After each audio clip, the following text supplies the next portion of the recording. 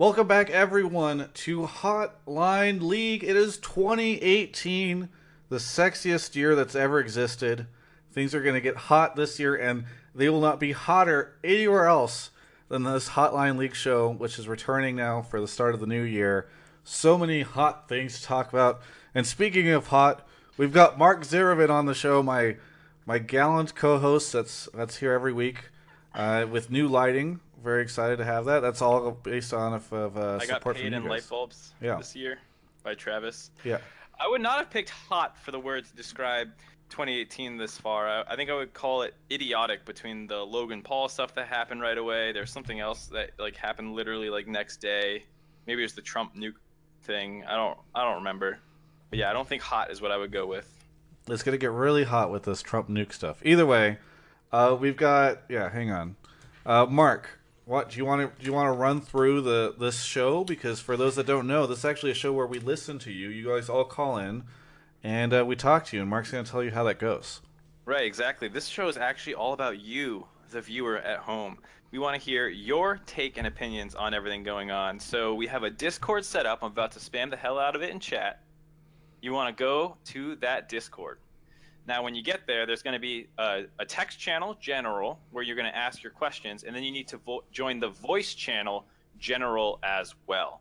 From there, I'll be able to pull you into the waiting room, make sure your mic's good to go, and assuming everything's all set, we'll pull you into the on air, and you'll be able to speak directly to Travis and Loco once he joins and ask or tell us however you're feeling. And one thing we like on this show is to hear your guys' opinion, not just this isn't an interview. It's not Q&A for Travis and I. It's for you guys to come on and say, I think 100 Thieves is going to crush it. I think Golden Guardian sucks because Loco's coaching, and you get to tell that to his face. So we're all about the hot takes here. Yes, and as Mark just alluded to, Loco Doco is this night's guest. So we're gonna talk a little bit for maybe 10 or 15 minutes here at the start of the show about some stuff. And then we'll get Loco on, talk to him for a little bit, and then straight into calls. So you guys can talk not only to us, but also to Loco Doco. Ask him questions about his roster and interrogate him. Talk to us about what we should all expect this year from NALCS and more.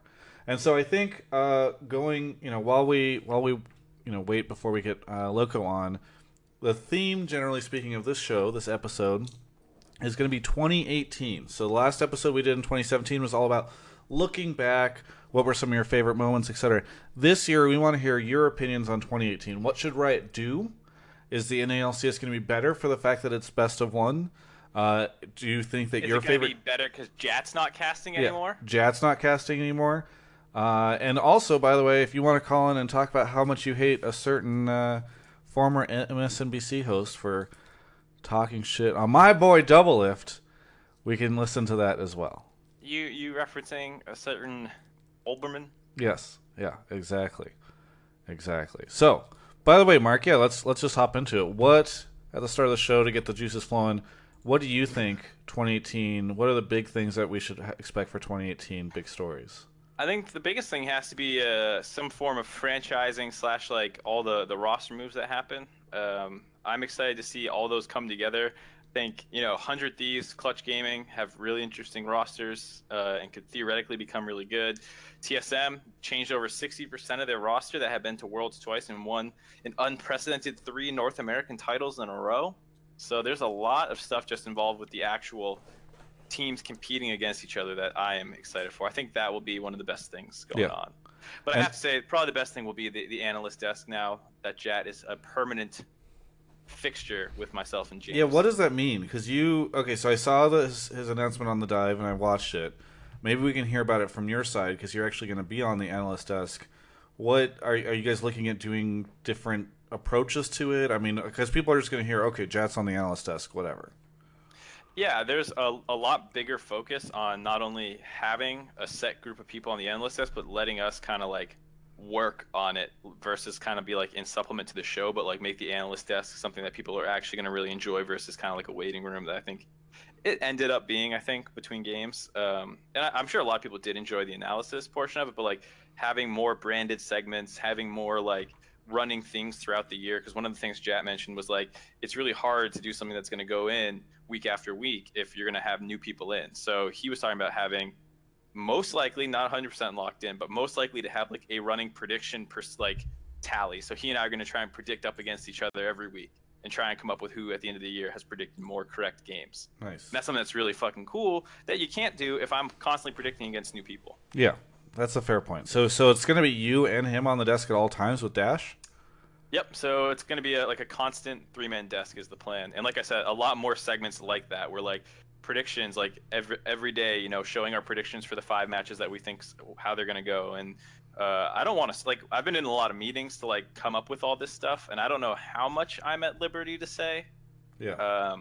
But there's going to be a lot more stuff on the analyst desk than just like, hey, this team won, pull up the draft, pull up 3 replays. All right, great. Let's hear this guy got player of the game. All right, next game starts in 3.5. You know, it's going to be more fun than that without really, hopefully, increasing time between games.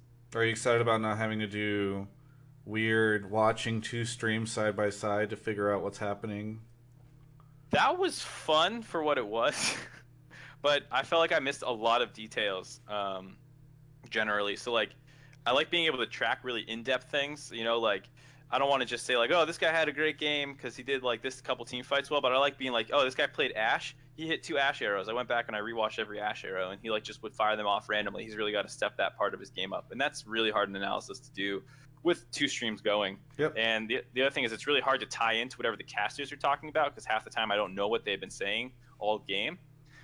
So I know sometimes it felt like a caster would end the game and you get to the analyst desk and they wouldn't really, not necessarily like react to what they said, but like be even in the same headspace, right? Because they might have spent like 20 minutes talking about how they thought the top laner didn't do good enough, and maybe we focus on the mid, but we don't transition there. It's not like, oh, I heard Azael talking about the top lane a lot, but I had a bigger problem with this. We, you know, like it was just 2 different segments. It felt like sometimes. Yeah.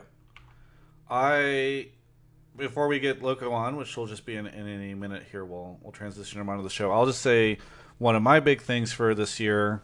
Mark sounds like he's. It sounds like you would say the things you're hyped for are the new teams and the franchises, and then also on a personal level, the analyst desk. My personal level thing is just to sort of see what happens with me because I'm independent and I made a commitment to do that kind of in October. What? The analyst desk is your personal thing. That's your job. How can I not talk about my personal thing? I'm not going to spend a ton of time on it, but that's my thing. I'm excited for it. I wasn't even really going to talk about it that much. You asked me a bunch of questions because I thought you cared more about the Listen, you blabbed and blabbed about your shit. Now it's my time. You prompted me. I'm excited for my thing. That's all I'm going to say. Unlike Mark, I'm not going to go on forever. Secondly, I think one thing that people haven't talked about for a while that has to happen this year, because otherwise I just assume it's not happening, is the BAM Tech MLB Advanced Media, whatever you want to call it, deal finally taking place with Riot. This got announced over a year ago that BAM Tech and Riot were going to be teaming up for a new viewing experience specifically tailored for fans, and that there was going to be this big sponsorship attached to it and all the kind of money attached to this kind of thing. Feels like now with franchising this thing has got to come online. I think it's going to be really interesting. And the craziest thing about it is I'm pretty sure everyone has forgotten that this is supposed to be a thing. And so whenever it finally does happen, it'll be really hype. It's definitely been on most people's back burner. Yeah, I think it's fair to say. Not mine. I wake up every morning and I think to myself, you just can what's go the to the deal? Subreddit, search BAM Tech. By the way, did you see that Reddit thread just on this topic really quickly? We'll get Loco on in just a second. But did you see that Reddit thread over the past week? That should be a segment, by the way. This show should have a segment just called. Have you seen that Reddit thread? Did you see that Reddit thread? And the the thread that's like, it's been weeks and Riot has said nothing. Yes, okay. Oh my god. 5 days ago, a few months ago, Riot Magus said in a response to Weldon's video about EU being left out of the $300 million BAM Tech deal that the deal absolutely includes the EU, with an important part of our global ecosystem. EU LCS starts in 2 weeks, and Riot has been silent ever since. Guess what? They haven't said shit about BAM Tech at all. So why, and it got so upvoted and so many comments, and I'm just like, wow. Like, I'm going to make an alt account just to farm karma, where I'm just like, Riot said that there was going to be a World Championships in 2018. It's been 2 weeks and we've heard nothing about how EU is going to play into the World Championships. You just gotta make sure you post at the right time, because that was posted like right when everyone was like, it's always posted in EU primetime where like half of North America is not awake yet, and that's always when it gets upvoted, and then like quickly the most upvoted comments in that thread were like, "What are you talking about, dude? Yeah. Like, no one has said anything about North America either. Yeah. It's like it's completely in the dark." Yeah. It's good times. I love good times, great oldies. Either way, let's go ahead and get Locodoco on, which is going to require a little bit of technical snafu. I'm going to throw up our temporary page on the screen really quickly. We can add him back into the call if we took him out. He's also on Discord if you want me to grab him first. Thank you, Containerly D, for the sub. All right, I'm gonna do that. I'm overriding because you didn't respond to me. Yes. Do whatever you need to do. Oh, he's muted on here. Okay. Well.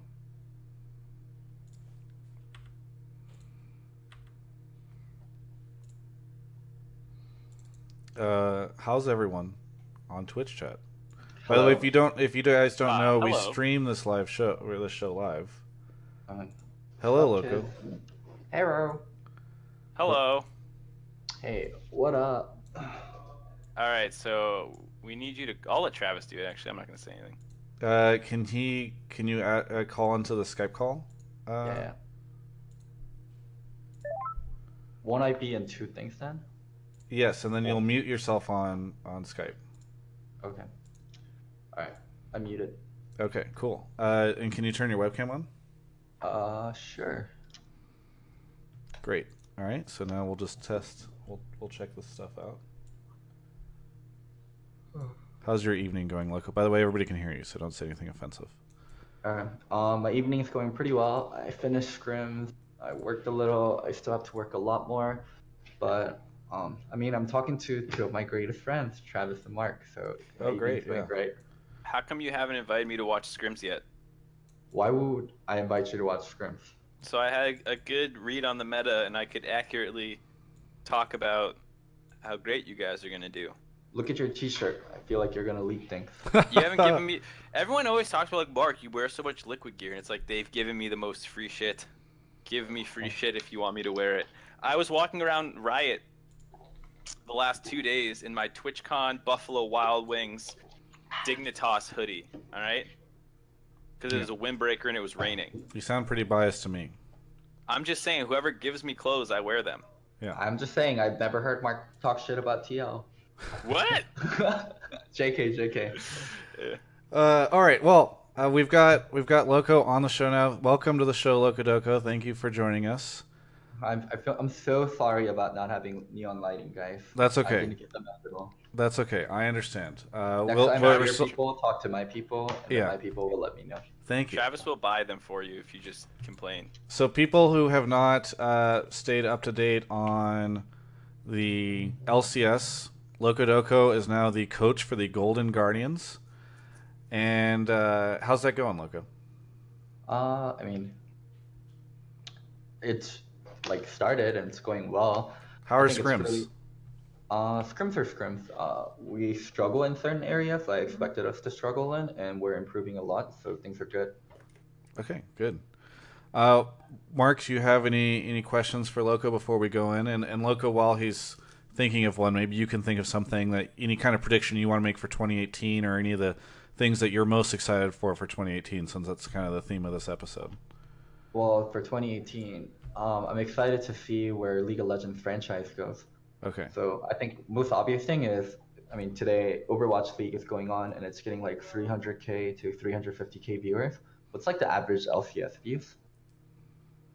What are they? These days I feel like they're lower. They're like 250 or what. It's hard to tell whenever there were two streams and all that kind of thing. Hopefully LCS gets a lot of viewership. Franchise overall, not just for League of Legends, for Overwatch also is successful. I think that's like the biggest thing on my horizon. How my team's gonna do personally, and how our league's gonna do. Yeah. I wouldn't be too surprised. I don't know how you guys feel if Overwatch League's first week had better viewership overall than LCS's first week, just because Overwatch League has been like 2 years in the making, whereas LCS, yes, there's been franchising, all of this and all that, but I doubt it's as new and as much of a like, oh my god, I want to see this thing that's been being worked on forever, as Overwatch League kind of has that kind of. Yeah, I think there's a lot of interest in what Overwatch can actually pull together, and so I think people are checking it out for sure. So whereas I think league is going to look more of the same. I mean, it's just starting 2 hours later and back to sort of that old school best of one situation. So I think there's definitely more attention. Are much more hype. The Yeah. league is much more. You got kind of quiet, Loco. Any idea why? I think he changed his microphone. Yeah, I changed from the headset to my what is it? The actual mic, which should be better. Okay. Yeah, Yes. you sound better. It's just a little less cool. Yeah, I tuned you up. Yeah, I jumped him up too a little bit. Okay. So I mean, I think Mark is right. We might have lower initial viewership, but I think League now is much more healthier to watch, and I think the 10 teams we have now are better than the 10 teams we had before. So I think LCS is going to become more and more exciting. Yeah. Yeah, I think it will be. I think it'll be interesting for sure. But we want to hear from all of you. So if you are on the Discord, feel free to start typing your opinions, your thoughts, the things that you want to talk about on the show. Please theme them, if you can, about 2018. We want to hear what your expectations are for 2018. Make some arguments. Talk about how League is going to die in 2018 or how it's going to be the best year ever for League. And go ahead and put that in the general chat. Check people before you. Yes. Yeah, we have a waiting room that we'll pull them on. Okay. And if you are a sub, by the way, you can type it in the subs chat, and we'll take a look in there too, and try and pull a couple subs throughout the show. Also, as well. just a reminder to everyone talking in general, the text chat, you need to join the voice channel. You can go in there and mute yourself. That part doesn't matter, but you need to go in there, join general so I can see you, and then I can pull you into the voice waiting room. If you're not in any of the voice rooms, I can't work with you. So you can go in general too, I don't care, but you have to go somewhere. And while we're waiting for a couple of these answers to come in, Loco, I feel like one of the things that a lot of people have said about Golden Guardians, they've thought that like going for the all North American kind of approach is a little surprising, and well, I think a lot of people expect you guys to struggle. What do you think about that kind of criticism you've gotten? I mean, me don't speak Korean. Yeah, you have a Korean-speaking coach. Why wouldn't you guys get some Korean players? Yeah. Koreans are pretty hard to implement. I mean, I've been successful, but it really requires the right kind of culture, and it really requires the right kind of commitment from Korean players. There were a few Korean players we were looking at, but either the prices didn't make sense, or they weren't that committed, or we didn't think they would be a great culture fit, so we didn't go with them. I mean, there's nothing wrong with All NA. I think All NA is better, and I think more and more so, NA teams have a higher bar on the kind of Koreans they're willing to accept. People no longer are accepting like the mercenary type of Koreans. They want really long-term people that would be invested into getting better with the team and invested into being a great player in NA. So, yeah, I mean, that's kind of why. Yeah. Makes a lot of sense. All right. I have someone waiting. I'll go down, make sure his mic was working, then we'll move on. Sure. All right. While we're waiting to pull somebody new into the channel, our first guest, I want to shout out to Avita Boss or Avita Boost, So Many Things, and Hanan Gaming for their subs. Thank you guys very much, helping me recover from a couple of weeks without Hotline. Man. To the channel. Make sure you guys sub so Travis can feed himself. Yeah, 'cause it's hand such check is not cheap. No, Living it's in not. LA is not cheap. The Travis has a Juan. very lush lifestyle that he has to maintain. It's true. The Juan M is on the show. Juan M, where are you calling from? How's it going, man? I'm calling from Orlando. Orlando. Very nice. I'm sure wait, is the weather over there okay these days? It's actually like right above Orlando. There's this place called Oviedo, and like it snowed for like the first time in like forever. So it's a bit cold, but I'm enjoying it because I get to wear jackets. Nice. Congrats, man. Congrats on the jackets. What do you want to talk about for 2018? For mostly the viewership, like right, like how is the LCS with franchising coming in? Like, is it gonna be like this boost, like franchising like these, and they backed up these organizations like 100 Thieves and all this like viewership, but consistently like grows and it stays consistent, or is it gonna like die down over the course of like a couple weeks or so? So what do you think? Do you think that we'll see viewership spike this year and see more people watching League than maybe ever before in the NALCS just because of the new teams? I think now that, especially with the emotions being gone, you can root for a team without like having to fear that, for example, it's gonna like you're gonna get demoted to challenger, right? There's no more challenger. more teams are gonna have like fan bases are gonna grow a lot more this year. Yeah. More people are gonna come in from traditional sports as well and watch LCS. And I personally believe, and I hope, obviously, I love the league. It's gonna grow like exponentially this year, and I feel like really push League of Legends into like more of the traditional sports area. Yeah. Yeah, I mean, Loco or Mark, do you guys think that this is going to be enough to really, like, is it the fact that teams won't get relegated anymore that will really allow a lot more people to come in and start watching or feel safer rooting for a team? I mean, that's more of a long-term theme. I don't think it's like short-term. People are gonna watch because your favorite team can't get relegated, but now teams can build more long-term fan bases. They can really invest into them, like have a Discord community, really just work to get a good fan base. Like maybe we go like over to UCLA, do viewing parties and stuff like that, and you can actually grow a community. I think that's what's gonna increase the viewership more so than, oh look, we got basketball team supporting us. I mean, that does help, but I don't think Yeah. it's the core reason I why just feel like this is the viewership start, grows. Like this is where like we can really like expand from. Well, Yeah. I think one of the things that's interesting is like if you look at last year's viewership statistics, it wasn't that like it was universally like down because the premium matchups still got a lot of views. It was like when you moved outside the premium matches, people had a lot less incentive to watch because the games were longer, there were multiple streams going on, and there were a lot of reasons that Yeah. viewership would drop as a whole. So on the one hand, I think in the short term, if TSM and TL play match 1 and then another good team plays match 3, you don't have to wait like as many hours as you used to. So hopefully more people stick around. And to Juan's point, if more teams just generally have stronger fan bases, hopefully there's even less of a dip because everyone just has like more fans spread across the league. Yeah. Thank you so much Yeah, for your like- call, Juan. I really appreciate it. Sure. Yeah. No problem. Have a good one. So that's a cool take, just sort of wondering what the future will hold, what effect the franchise will have on viewership. 9 bits in from iCaffeinated, who says it's all I have, Travis Bible Thumb. Thank you, iCaffeinated. That's one step closer to a plan check burger, as Locodoco would tell you. Babang is calling in. I don't know why you need so many B's in your name. B-Bang, it's B-Bang, I believe, not Babang. B-Bang? So it's supposed to be like Korean, so it's like Bang, yeah, there you go. bang, bang. Okay, Bong Bong, where are you calling from? I'm calling from Berkeley, California. Berkeley. Ooh, Okay, Berkeley. we've That's had a a good- previous Berkeley caller. It wasn't you, right? No, this is my first time. Okay. Do you go to UC Berkeley? Yes, I do. I actually interviewed Travis earlier this semester and wrote a paper about him. Oh, I'm sorry really? about that. Congratulations. I hope. Did you get an A on it?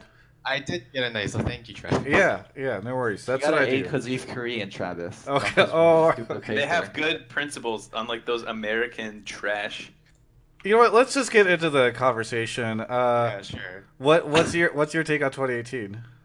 So I think for this year, with franchising, I really want to see changes in recruitment for teams.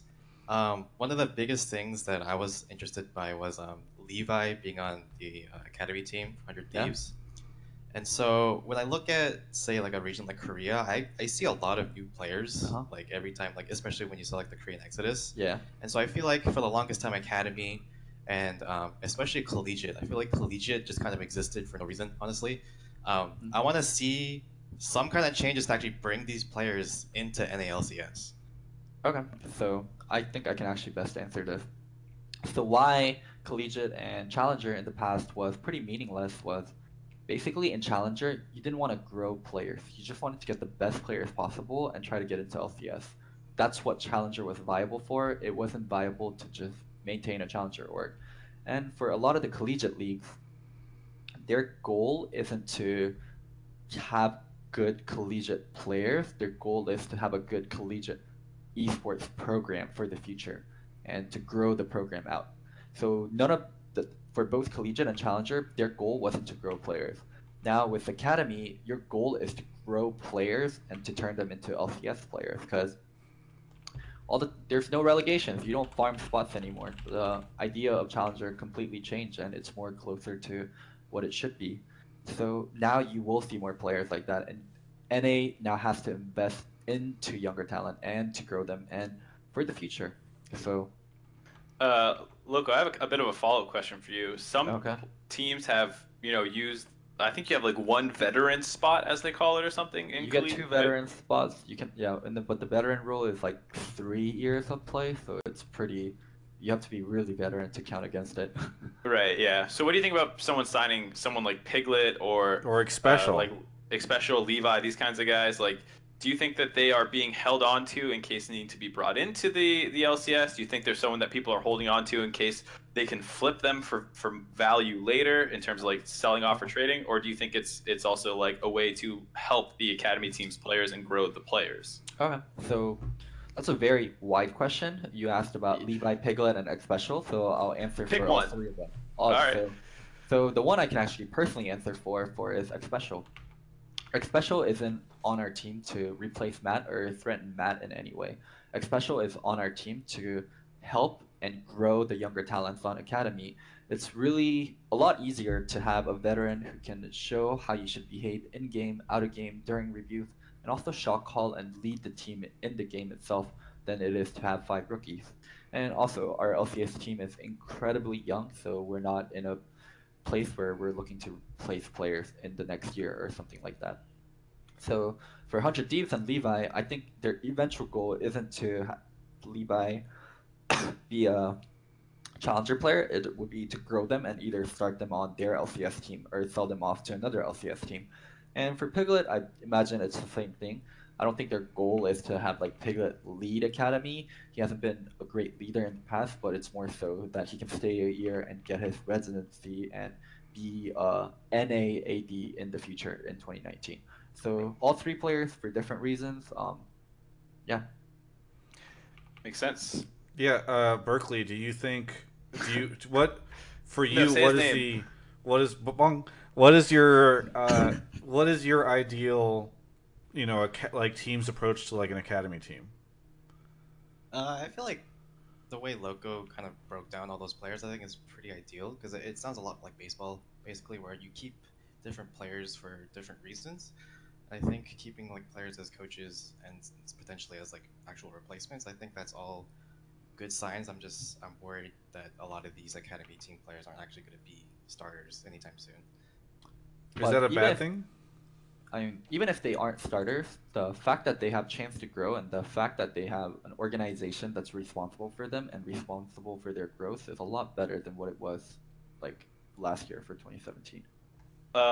One interesting thing is a couple of like the mainstays that had been challenger for a while, like Peckenwolf, who is I think not quite LCS quality, but like good for challenger, is not on an academy team, and that's as a result of not needing to really be competitive as an academy team. And you see people like Palafox and Tuesday and a couple other like lesser known players getting chances now as a result. I mean, it's not more so than like a need to be competitive. It is. I mean, you do want to have the best academy team possible, but Right. you want to invest into people with high upsides, right? So, as an example, for someone like Peckenwolf, Peckenwolf has played in Challenger for a while. We know how good he is, and we know how much he's improved. So maybe people aren't taking a shot on him because they feel like a different mid laner might have more potential in the future to be a star mid laner, while Peckenwolf, we already kind of know what we already have. Right. Gotcha. Interesting stuff. Anything else, Babong? Nope, Bang, I think that's bang. it for me. Yeah, thank you so much for the call. Thanks for having me. 안녕하세요. 수고하셨습니다. All right. Who do we got? Who do we got next? Let's see. Mark's down there grabbing somebody. While he's doing that, I want to say thank you to all the space names were taken for your subscription. Mark's back. Who's he got with him? No one yet. There we go. Yeah, I got somebody. Carnation or Carnatone? Carnation? Carnation? Carnation? I guess it's Carnazione. Carnazione. It's fine. Carnazione, where are you calling from? I'm calling from Germany. Germany. Woo! I love it when we get the European viewers. What time is it? What time is it in Germany? It's 6 a.m. 6 a.m. Well, thank you for rising You waking early. up or going to bed? I got up. I got up, yeah. Okay, good. Sounds like you're still waking up. What did you? A little bit, yeah. What did you want to talk about on the show today? My topic is the change back to best of one. Yeah. Because I guess the league got safer by eliminating relegation by franchising, but I don't know, the teams, the bigger teams, maybe fall down a bit because it's more random who will make it to the playoffs because of the best of one setting. Yeah. Yeah. So are you worried? Are you wish it wasn't best of one because we'd have less randomness in the playoff seeding? I don't know, to be honest, but because it's a chance for lesser known teams or the maybe better teams, I guess, worse teams. Yeah. But it may not reflect the real strength of the teams in the playoffs then, when maybe TSM or what team makes it not to the playoffs. Sorry for my English. It's No, okay. You're good. I'm gonna go. Well, Loco, you can go first. Okay. I think best of ones, people, it's really easy to say best of ones are more random and best of ones are more worth in general. I think best of ones are different and they test different kinds of skills. Like how prepared you come is rewarded a lot more so in best of ones. Like if you have an incredibly unique strategy or incredibly strong level one, it's much more meaningful in a best of one, and you get rewarded for innovating or having something special prepared. And that is like a way to reward a team, and I don't think necessarily it's bad. You're testing a different kind of skill in a best of one than a best of three. I think it's very like naive to say like best of one is just objectively worse. So I'm kind of in Loco's camp, or well, actually way more in Loco's camp, because when the best of three change happened, I was really excited because I personally think best of ones can be like flukier, and if you're trying to find who's a better team, like best of three is better for that. But I also thought when the best of three change happened, that meant that somehow we were gonna get rid of best of ones at international tournaments, and that never happened. So you had leagues who were playing tournaments best of ones, but never leagues best of one, which is weird to me. If it's going to be such an important skill set to be able to compete in best of ones, you should have that in your league system somewhere. And I think if you're going to have that continue in the international scene, then it should be in your league system. They should somewhat mirror each other. And teams that are bad at best of ones, like, yeah, so what? Now the regular season has them. Learn to get good, because when you go to Worlds and you're a shitty best of one team, you're going to get destroyed in group stage. And there's such a thing as good best of one teams and bad best of one teams. And if it's going to be important to the league infrastructure, learn to get good at them. I feel like you're thinking of a team and you're not saying the team. No, I would never like point fingers, but there's definitely a team. What's the team? I'm thinking. TSM, of course. What do you think? I Or just Gigabyte wanted Marines, you like- to say it, you know. Yeah, yeah. Because then I can cut this out as a Reddit thread or Reddit, or to cut this out as a video and says Mark The Z reason thinks TSM sucks. lost Worlds the last 2 years was because North America didn't have best of ones. Thank you. That's all I needed. There we go. That's Yeah, the headline. There's your fucking title. 100,000 views on YouTube. Here we go. All right. You said TSM, you said NA, Worlds, and Best of One. That's all. Those are 4 keywords right there. It's just a multiplier effect. Those are Boom. buzzwords. I know how tags work on YouTube, Travis. Yeah, thank you. Karn, let me ask you, so you're in Germany. Do you watch NALCS? Yeah, a lot more than ULCS. Okay. Actually. So are I you... find that really common with European viewers. Like, Yeah. there's actually I can't think of one NA viewer that likes EU better than NA, but I've had that a lot of EU fans like NA better. Yeah. I will say, I think we've had a couple callers on this show from North America who said they appreciated Europe more for going further, and they liked Europe for that reason, but I don't know if they've explicitly said they liked watching Europe more. So they like Europe one month out of the 12. I'm not sure exactly what they were saying. Like, I don't think we confirmed it quite right. So Well, I Karn, guess. Oh, okay. go ahead. So, I guess the production value in the NALCS is a bit higher, and watching the NALCS is more fun, to be NA honest. is more hype. There's Yeah. more attention in NA. You care more about NA. You care more about NA players, and you care more about NA orgs, right? Yeah. Karn, Yeah, I I wanted to ask you, are you aware that NALCS is starting later now on the weekends? Yeah. How I do you... guess I'll Yeah, how do you feel about that? Because it was that decision was made to help EU viewers of EU LCS, is my understanding. But as an EU fan of NALCS, how does that affect you, and what do you think? Well, I guess I'm watching even when it's later, but yeah, I don't know. I mean, I will watch EOS, yes, but maybe in the background, but I'm staying up for the NAS, yes. Yeah. Are you bummed that it's starting later? A bit, yeah, Yeah. but there are bots. I Yeah. mean, Do you watch the analyst desk in the VODs? yeah, but I guess that's the time when I'm eating or don't know. Just skip through the shitty parts. Yeah, exactly.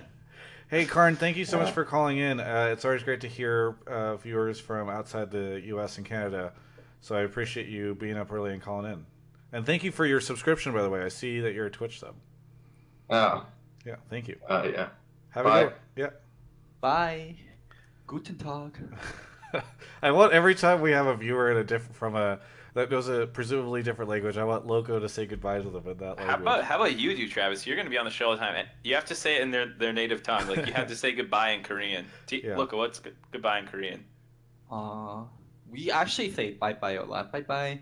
Okay, there we go. Oh. That's easy. I could do that one. Fuck, all right. All right, who's next? Got one Final- sock. I final think a person. returning caller. Yeah. Yeah, I called once and asked about how do content creators make money, Yeah. and I They beg watched. for subs on Twitch. Listen. I watched Travis's video he did with Thorin and two other dudes, and Travis. Just so you know, in like the 35 minutes I got through, I am a permanent non-user of AdBlock. Oh, thank you. Just because Damn. of that video. Wow. I have decided to not use AdBlock ever. Well, thank It's you, not One cool. Sock. It doesn't make much of a difference, but it's just, it's my little difference. I don't want to forget to ask you this because I'm sorry I don't remember, but where are you calling from? Okay, well, so I'm trying to be quiet. Basically, I'm in Houston for a wedding, but Okay. I'm actually from Alabama. Okay. So- Is the wedding Roll going on right? Tide. Is that why you need to be quiet? Because the wedding is going on right now, and you're No, on this I need show to be- instead? I need to be quiet because people who are hosting me are asleep in the other room. And so I'm Okay. trying to shut up. But so people I've never met before, I'm just kind of in their house, so it's real fun. People you've But- never met before? Yeah, a friend of a friend type thing. But Okay. it saved me money from getting a hotel. Nice. So. Well, is the wedding in the middle of the week because you're there on Wednesday? No, it's on Friday, and the fiance's in the bridal party, so we have to do all that crap. You know what I'm saying? Yeah, Yep. We gotta, yeah. I got You you. know how it goes. Yeah. But anyway. Well, okay. congrats to the couple, and congrats to you for having a Thank you. fiance. That's great. Yeah. And thank you for not using AdBlock. Yeah. You noble man. Okay, so Yeah. what do you got to talk to us about? Okay, so two things. Okay, one, I kind of want to ask Loco something, and he's got to take me through Jungling 101 real quick. Okay. Okay. Okay. So I do not get, this is a rant, why people think Svenskeren is good. Okay. Wow. Okay, listen. I'll admit it, I'm a TSM fan, so, whatever, but listen. Okay. Jungling 101, right? Okay, tell me if this is right. When you invade, if you have a winning lane, you push up, right? You make them stay under tower, right? And then you have first roam to help your jungler invade, right? Is that like Jungling 101? That's Right. invading 101. You have priority, and then you can move first, and then you go in there. Okay. Explain to me how, not in international stage, but in North America, explain to me how he constantly got first blooded like 7 out of 9 games in a row with Bjergsen and Doublelift, literally, and honestly Haunter too. Like pretty much every game TSM won 2 out of 3 lanes, if not 3 out of 3. Yeah. Explain to me how somebody can keep getting credit for being a good jungler and dying first blood every single game. Okay, so Like, at you're one using point- a lot of hyperbole, right? Like you're saying, Okay. they won all 3 lanes. He died every single time. So we don't have the actual stat for that, so we don't know. But It was the like fact is- 7 or 8, and his win rate was, I think, about close to 50% not on Lee Sin. You remember that little run he had? I remember even on Marks on GLT, I remember you guys were talking about it, how he was like 9-1 on Lee Sin, and then on every other champion, it was like a sub 50% win rate. So That's like actually, the main ran. But yeah. I actually did a video on C9 and their roster, and I Yeah, I included watched a little bit of what I thought about Sven in there. Yeah. I Sven watched it. frequently dies because there's. I mean, personally, I think it's because he doesn't track the enemy jungler that well, and he's Okay. not sure about where enemy jungler is, and then Which he would- invaded, and then he got killed, or his lanes are telling him they can move. So there's a difference between I can move right now and I can move, right? And then maybe Mhm. he hears I can move, and then he dies. I honestly don't know. It is like a puzzling thing why Spencer Garen dies so often. I think someone Yeah. inside TSM could probably give you a better answer than I could. Yeah. That's fine. I just kind of okay. So that's just sort of my opinion. Second thing. Okay, this is my only last thing, and then I'll go. Okay. I think as far as power rankings, side note, my thing with best of ones, why are people sleeping on the aggro junglers? Like I think Dardoch is so good in a BO1 versus Okay. the BO3. Like I think aggro junglers have Where- repeatedly shown to be inferior in best of series, but are kings in best of ones. Where would you place Stardock, and what is it your power ranking? I mean, honestly, like I think other junglers are better, but like I think in a best of one, he climbs like top 4. Okay. Like really, just in a best of one sense. Like, So- because like here's my thing, like it's just literally the snowball effect. Like that's all it is. That's basically all I'm saying is because Dardoch and like go back like all the examples of like okay, so like famous aggro junglers, right? Rush was god awful in BO5s. Granted, the Nunu pick kind of is fair, but like Rush, god awful BO5s. Even when he had like the Kindred pick in C9, awful. Jankos in EU, right? Best jungler in EU, pretty much like noticed, sucks in BO5s. And then like a guy who I think is like a top 3 jungler in the world, Peanut, right? Even to his credit, Blank was one who had to come in those BO5s and save SKT. Mhm. Like aggro junglers are kings in best of ones, and I feel like people are so sleeping on that. Like we're Okay. still treating it as a BO3, and so that's just sort of my like things, and so that's why I'm kind of like, I don't know, like I think y'all have a decent shot, better than what people are giving you credit for. Like I mean, I think honestly on paper, y'all do have a really bad roster. Just being honest, you can prove me wrong, but I think you have a really good jungler and like a really aggressive like shot caller and like how high it does things. And I think in best of ones, y'all should never be slept on. Okay. And I think people don't credit that enough. Does that make Fine. sense? Yeah, those are really nice words, and I'll try to answer your question best as possible. I actually worked with a lot of junglers, and I personally have worked with Stardock, so I think I'm in a good position to answer it. Yeah. You worked with him, huh? Is that what Yeah. is that called working? Hey, I don't know if hey, it works look, so well. Look, Well- if it makes you feel better, I do think you're actually a really solid coach. Thank you. I mean, Stardock hasn't made playoffs without me be coaching him, so there's Oh, that okay. part. I will say Let's this get out about. of you Well, guys hang work. on one sec. Let Loco respond to your. Okay, yeah, I'll shut up. Okay.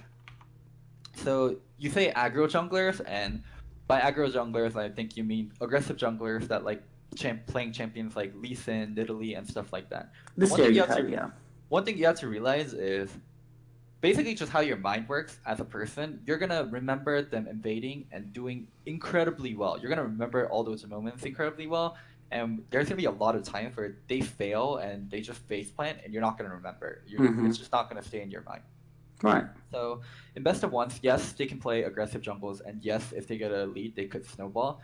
But these junglers, a lot of times, aren't the most cerebral. Actually, in my personal opinion, the best of one jungler is Reignover. Reignover is someone that's incredibly cerebral, that can prep routes really well, that can think of what the enemy team will do and have a very, very good prep for it, especially when he knows what side he's going to play on and he knows which jungler he's going to face. He can do a lot of research and do a But I lot think of Rainover's prep. just better than everybody. Yeah, he Like, is better it's than not every a stylistic thing. It's more of just he is just better. best You of saying? best Yeah. of ones reward really good prep extremely. And Mhm. I don't think of Dardoch as someone that preps really well. Dardoch Yeah. someone that's very explosive. So as Yeah. much as he has a good shot to take over the game in a best of one, he also has a great shot to just blow the game in a best of one. He's more of a coin flip, and you're remembering a lot of times where he landed heads and forgetting a lot of the times he I- tailed. I think the coin flip, though, here's my thing, though, okay? I think the coin flip gets punished in a best of 3, right? Like, okay, like here's another example, okay? Acadian. Can I use Acadian? I think it was like summer 2016, okay? I think it was that. It was this split, okay? Echo Fox was like 7-1 in their game ones. Yeah. But in their best of 3s, they were like 3-4 or something like that, or like 3-5, however the math was. Okay, and basically that was when Acadian was getting first blood like every single game, and he was just killing it. But then as a best of 3 went on, right, like you kind of were able to check Acadian, and then the fact that Echo Fox had worse players in every role just kind of caught up. There Right. is some truth to what you're saying. Aggressive Right. junglers can take over a game, but I don't think necessarily they're like more favored in a best of 1. Like Okay, well that's prepped, fair. like or defensive or control junglers can have just as much of a showing. If- One sock, and that- one sock. Sorry, I have to cut you off because we have to move on to another caller. But Okay, that's cool. no, I do That's think it's nice to have kind of this conversation about what the strength of the different NALCS junglers will be, because obviously we're going to see a lot of. It'll be a different game once you go from best of 3s to best of 1. So thanks so much for calling in. Best of See luck you. at the wedding. Appreciate it. Good See luck. you. Tide. Bye. Okay. I think That's how you say bye in Alabama. Is that Travis, by the true? way. Is that true? Yeah. Okay. I thought you said like stars and bars or Yeah. something.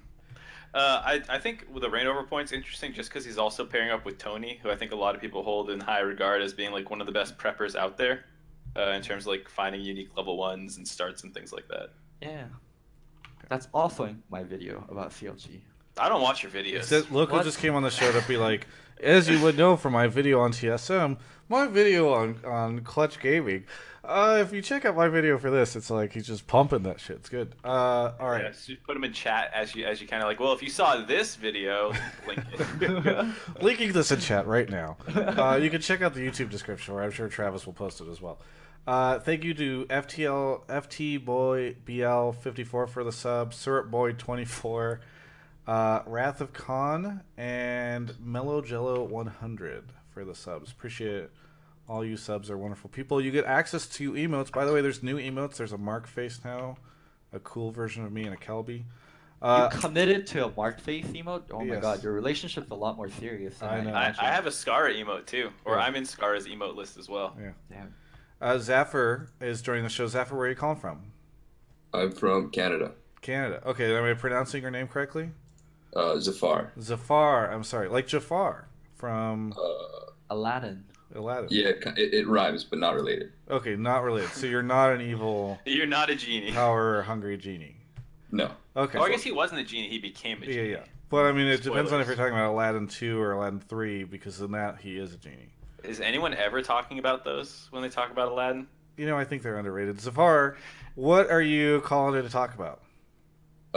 I've seen a lot of stuff on Reddit and stuff where people are saying Golden Guardians are going to be bottom 2 or worse in the league. I don't think they'll be bottom 2. I think Optic will be the worst, and I think it'll be a similar situation to FlyQuest last year, where high shot calling will kind of bring the team together, and What about my like this synergy will kind of like outshine a lot of other rosters who will kind of be chaotic and haven't kind of got their shit together yet. This would have been a more interesting call if you'd called in and you'd been like, Golden Guardians isn't going to be bottom 2, they're going to be bottom 1. This team sucks. So that, you know, we just get to see you argue with Loki. I do think Travis, that other- let him speak.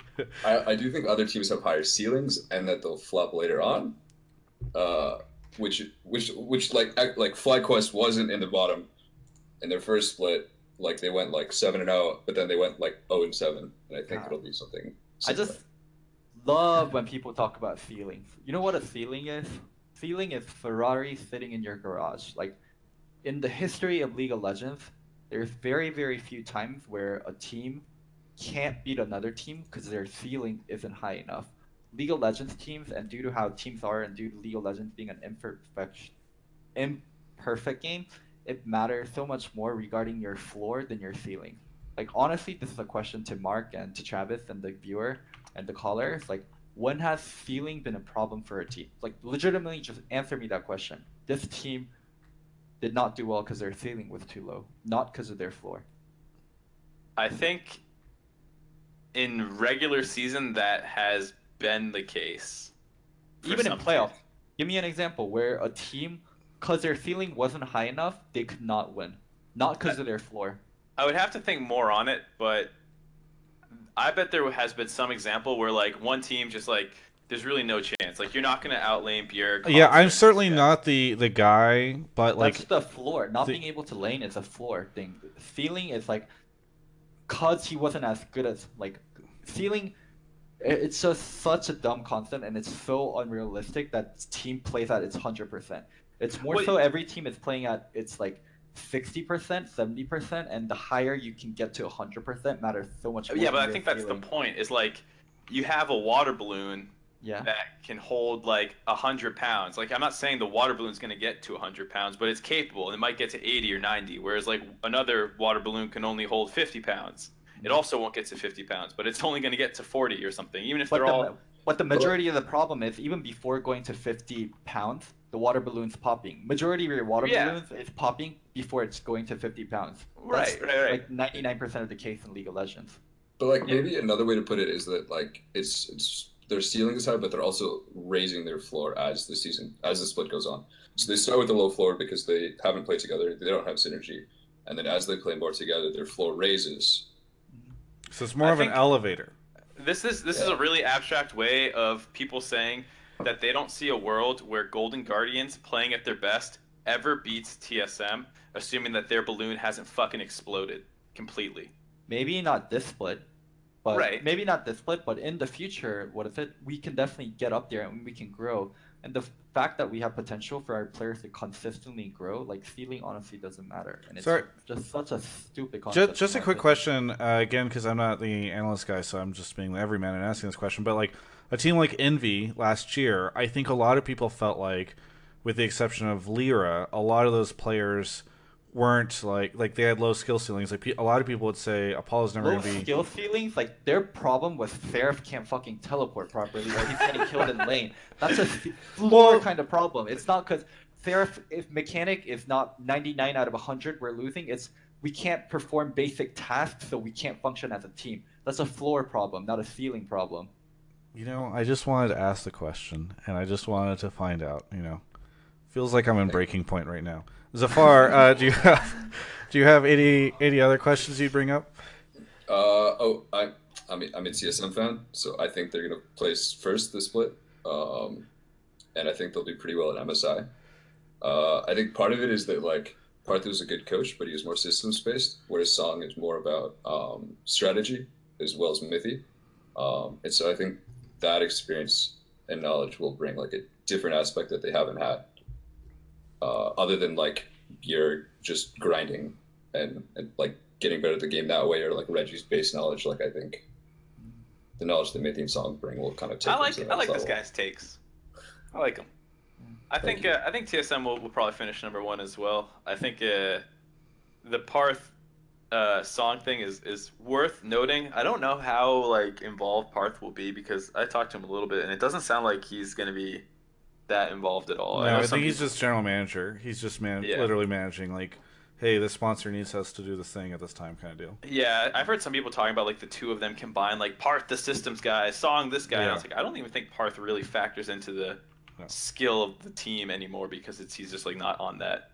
He's And not just on Parth- that function. Parth will do whatever TSM needs him to do. If they need Right. him to be more involved, he'll be more involved. If they're functioning and being first and doing well, then Parth will take a step back. But I remember Loco. I think I was listening to something you were doing last week or the week before, where you're saying Song's the most Korean coach, Yeah. and that like he's not very good at or Korean coaches aren't very good at using support structures, and so I don't know how that would go into like support analysts or I think assistant coaches. I think Song will work really well with Lustboy. I think one thing that TSM, or I mean, this is from my personal conversations. TSM picked the head coach, and they allowed the head coach to pick out the kind of staff they want. And I'm sure Lustboy was also someone that TSM wanted to pick up. But I think Song will work well with Lustboy. Yeah. So, Oh, by the way, OCE Grub in the Twitch chat, I need to find the Greb, says, TSM fans say this every fucking year, Omega lol, in response to your statement that you think TSM's going to look good this year, Zafar. What about this year? Is it just the coaching They do. stuff? They won the last three.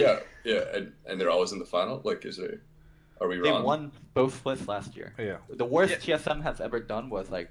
They're the first NA team to win 3 splits in a row. First NA team. I'm to not win saying that TSM isn't spring good, and summer the same year. but I think the question of what TSM has struggled on the international stage. They've proven that they have domestic dominance. Do you think, as a TSM fan, that this year that will change, and if so, why? Or if not, why? I'll pose that to you, Zafar.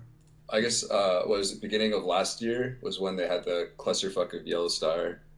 Sorry if I'm not allowed to swear. Yellow Star and Lock up Loco Doco. I can't even remember the other 2 guys' names, but like that was 2016. Sven and Hanser Bjerg double. No, it was the coaches. Woodbuck. Jarge and Woodbuck. Yeah. I mean, they weren't given the best situation, but like, I mean, it just that was terrible.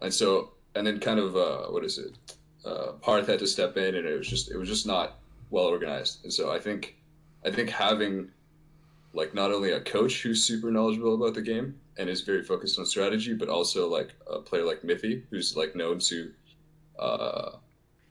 be super knowledgeable about the game. Like everyone who talks about Mithy says he's super smart. And I actually also like the thing Reggie brought up in that it's easy to teach a player who doesn't know about the game, but it's hard to get a player who doesn't talk to talk. And so the fact that Mike Young is a rookie is whatever, like he'll grow, but the fact that he likes to talk in game, I think is really good. And I don't think they've had a situation where almost everyone communicates either. So I think that factors in. We'll see. My final thoughts on this was, if you read the Players Tribune article by Doublelift, that was very interesting. Was like, if you want to put it plainly, they just choked at Worlds. Like he said, the attitude was wrong, the atmosphere was wrong, everyone felt scared. He felt like anxiety was in the air. Like they choked, and you can say that's the coaching staff for not stepping up. You can say it's the captains, the veterans on the team, whatever it was, and that's kind of scary to think about if you're a TSM fan, because that means like someone on the new guys that you brought in is probably going to need to step up because they haven't done it before. Maybe that song, who knows? And then what was interesting is if you compared that to the article of Team Liquid's Dota team that won the international after losing in the first round and having to sweep through losers bracket, like they said that their captain, who's like this really quiet guy, would just like scream before the games to like amp people up because he felt like they felt this, like the read on the teams was exactly the same. But in Doublelift's case, no one stepped up to get them out of their funk. And in the Team Liquid example, this dude like would just go ape shit so that they couldn't be scared. I can't imagine Parth ever yelling at anybody. Zafar, thank you. I'm saying, like, does TSM have someone like now that can actually lead the team? Yeah, I think we'll find out. That's their Zafar. Thank you so much for calling in. Last thing. I don't have just one. I'm looking forward to Mark being back on the desk because I really like. All right, Zafar, good talking to you. Wait, no. I was also the one who's making those GLT weekly. Oh, that was you, dude? And so you promote Mark on the analyst desk, and then you're promoting another show. Goodbye, Zafar. Good talking to you. Jeez, Travis. We'll see you another time.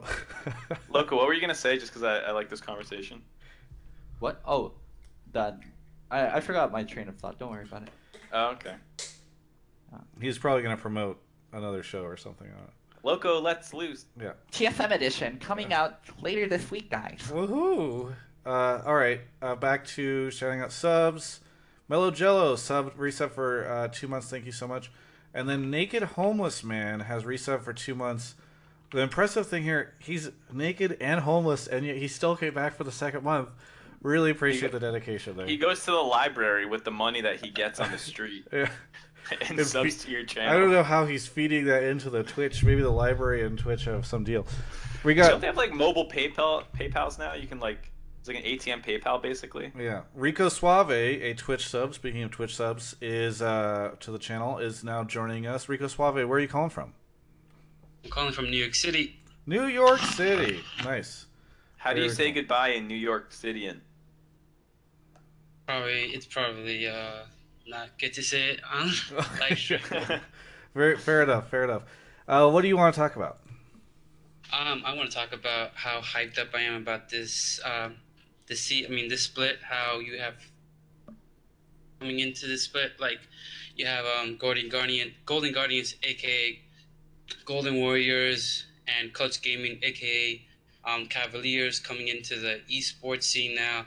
You have Nadeshot. Clutch made is his own brand. 100 Clutch is the Rockets, just to be clear. But Nadeshot's the Oh. Cavs, yeah.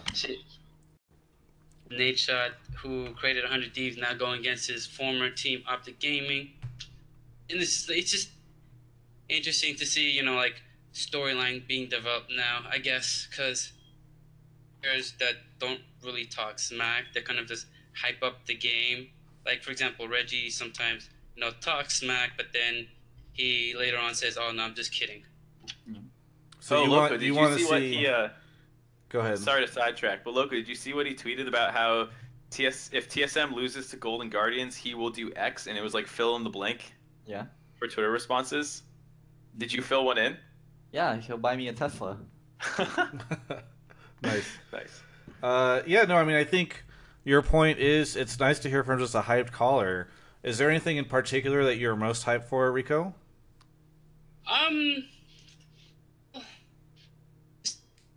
I just want to see how they develop, because I forgot from where I heard this, but like somebody kind of made the suggestion of like having like that one negative, like kind of just like turning everybody down, saying, "Oh no, you're wrong. This is why you're wrong," that kind of stuff. But it's just changed because besides it being the best of 3, making it very boring the past 2 splits. Now that we are back to best of 1s storyline going on, I feel like it's going to develop to something worth watching and try to keep up with. Loco, who do you think will be the most interesting new rivalry? And then Rico, you let me know too.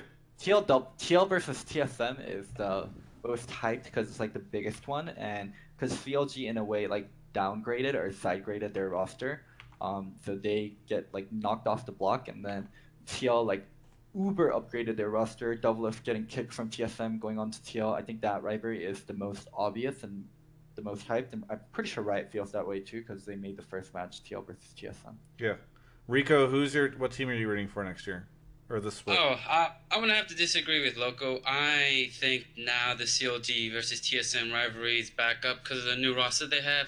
Like with Omagod, he was decent, but Reignover is a huge upgrade.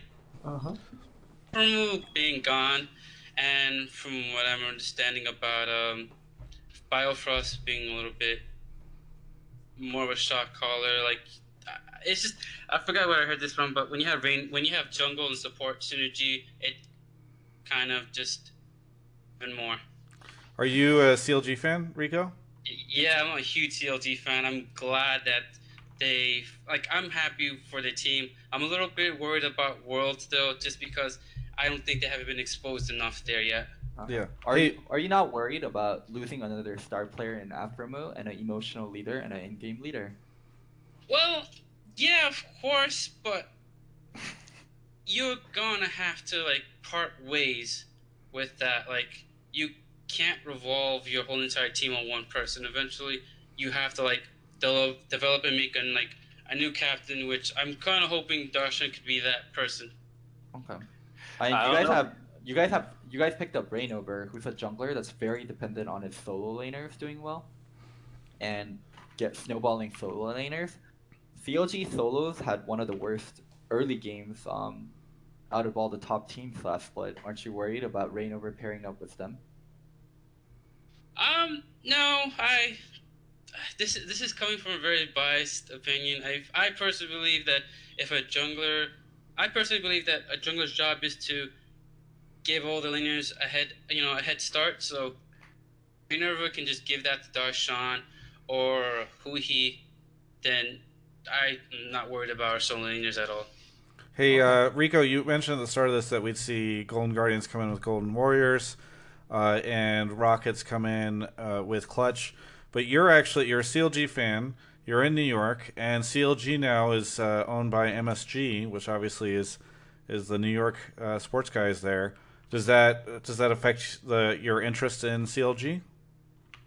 Well, no, I've always kind of liked CLG. I started off liking CLG because of Darshan, and then as time went on, I just loved CLG as a franchise and all the players because they're they're that lovey-dovey team, like, you know, friendship is gonna conquer everything kind of thing. And I actually enjoyed it. Yeah, nice, man. Hey, thank you so much for the call. Looking forward to seeing how all the teams do this coming year.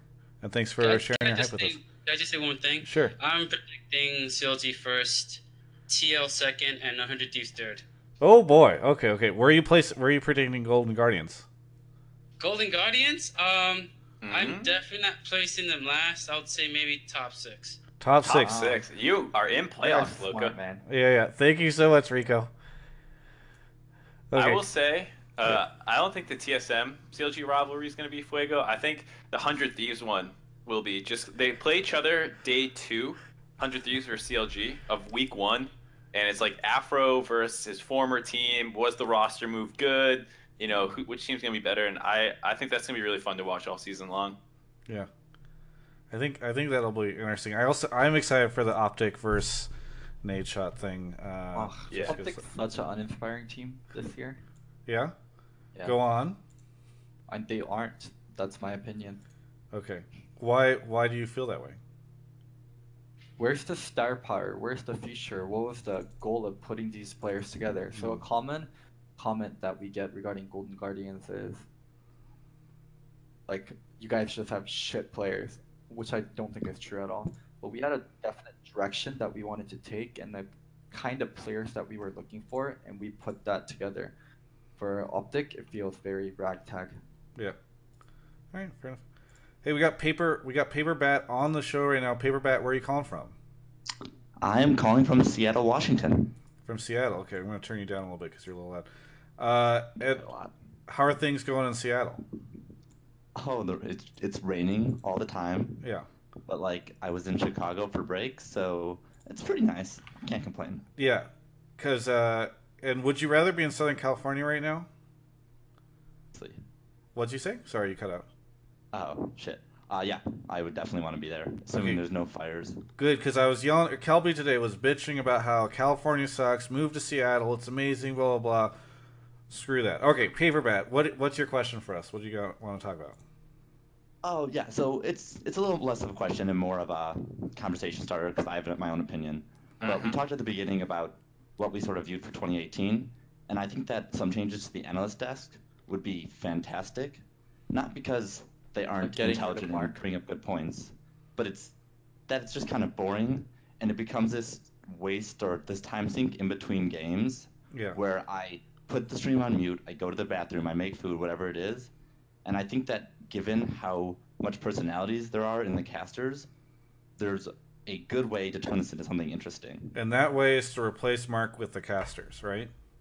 Oh, what a great idea! I didn't even think of that. Yeah. What do you find boring about the analyst desk? I actually think it's one of the most interesting parts. You have like people giving opinions on like what they thought about the game, what teams could have done differently. Where casting is more of just telling the story and telling what's happening in the game.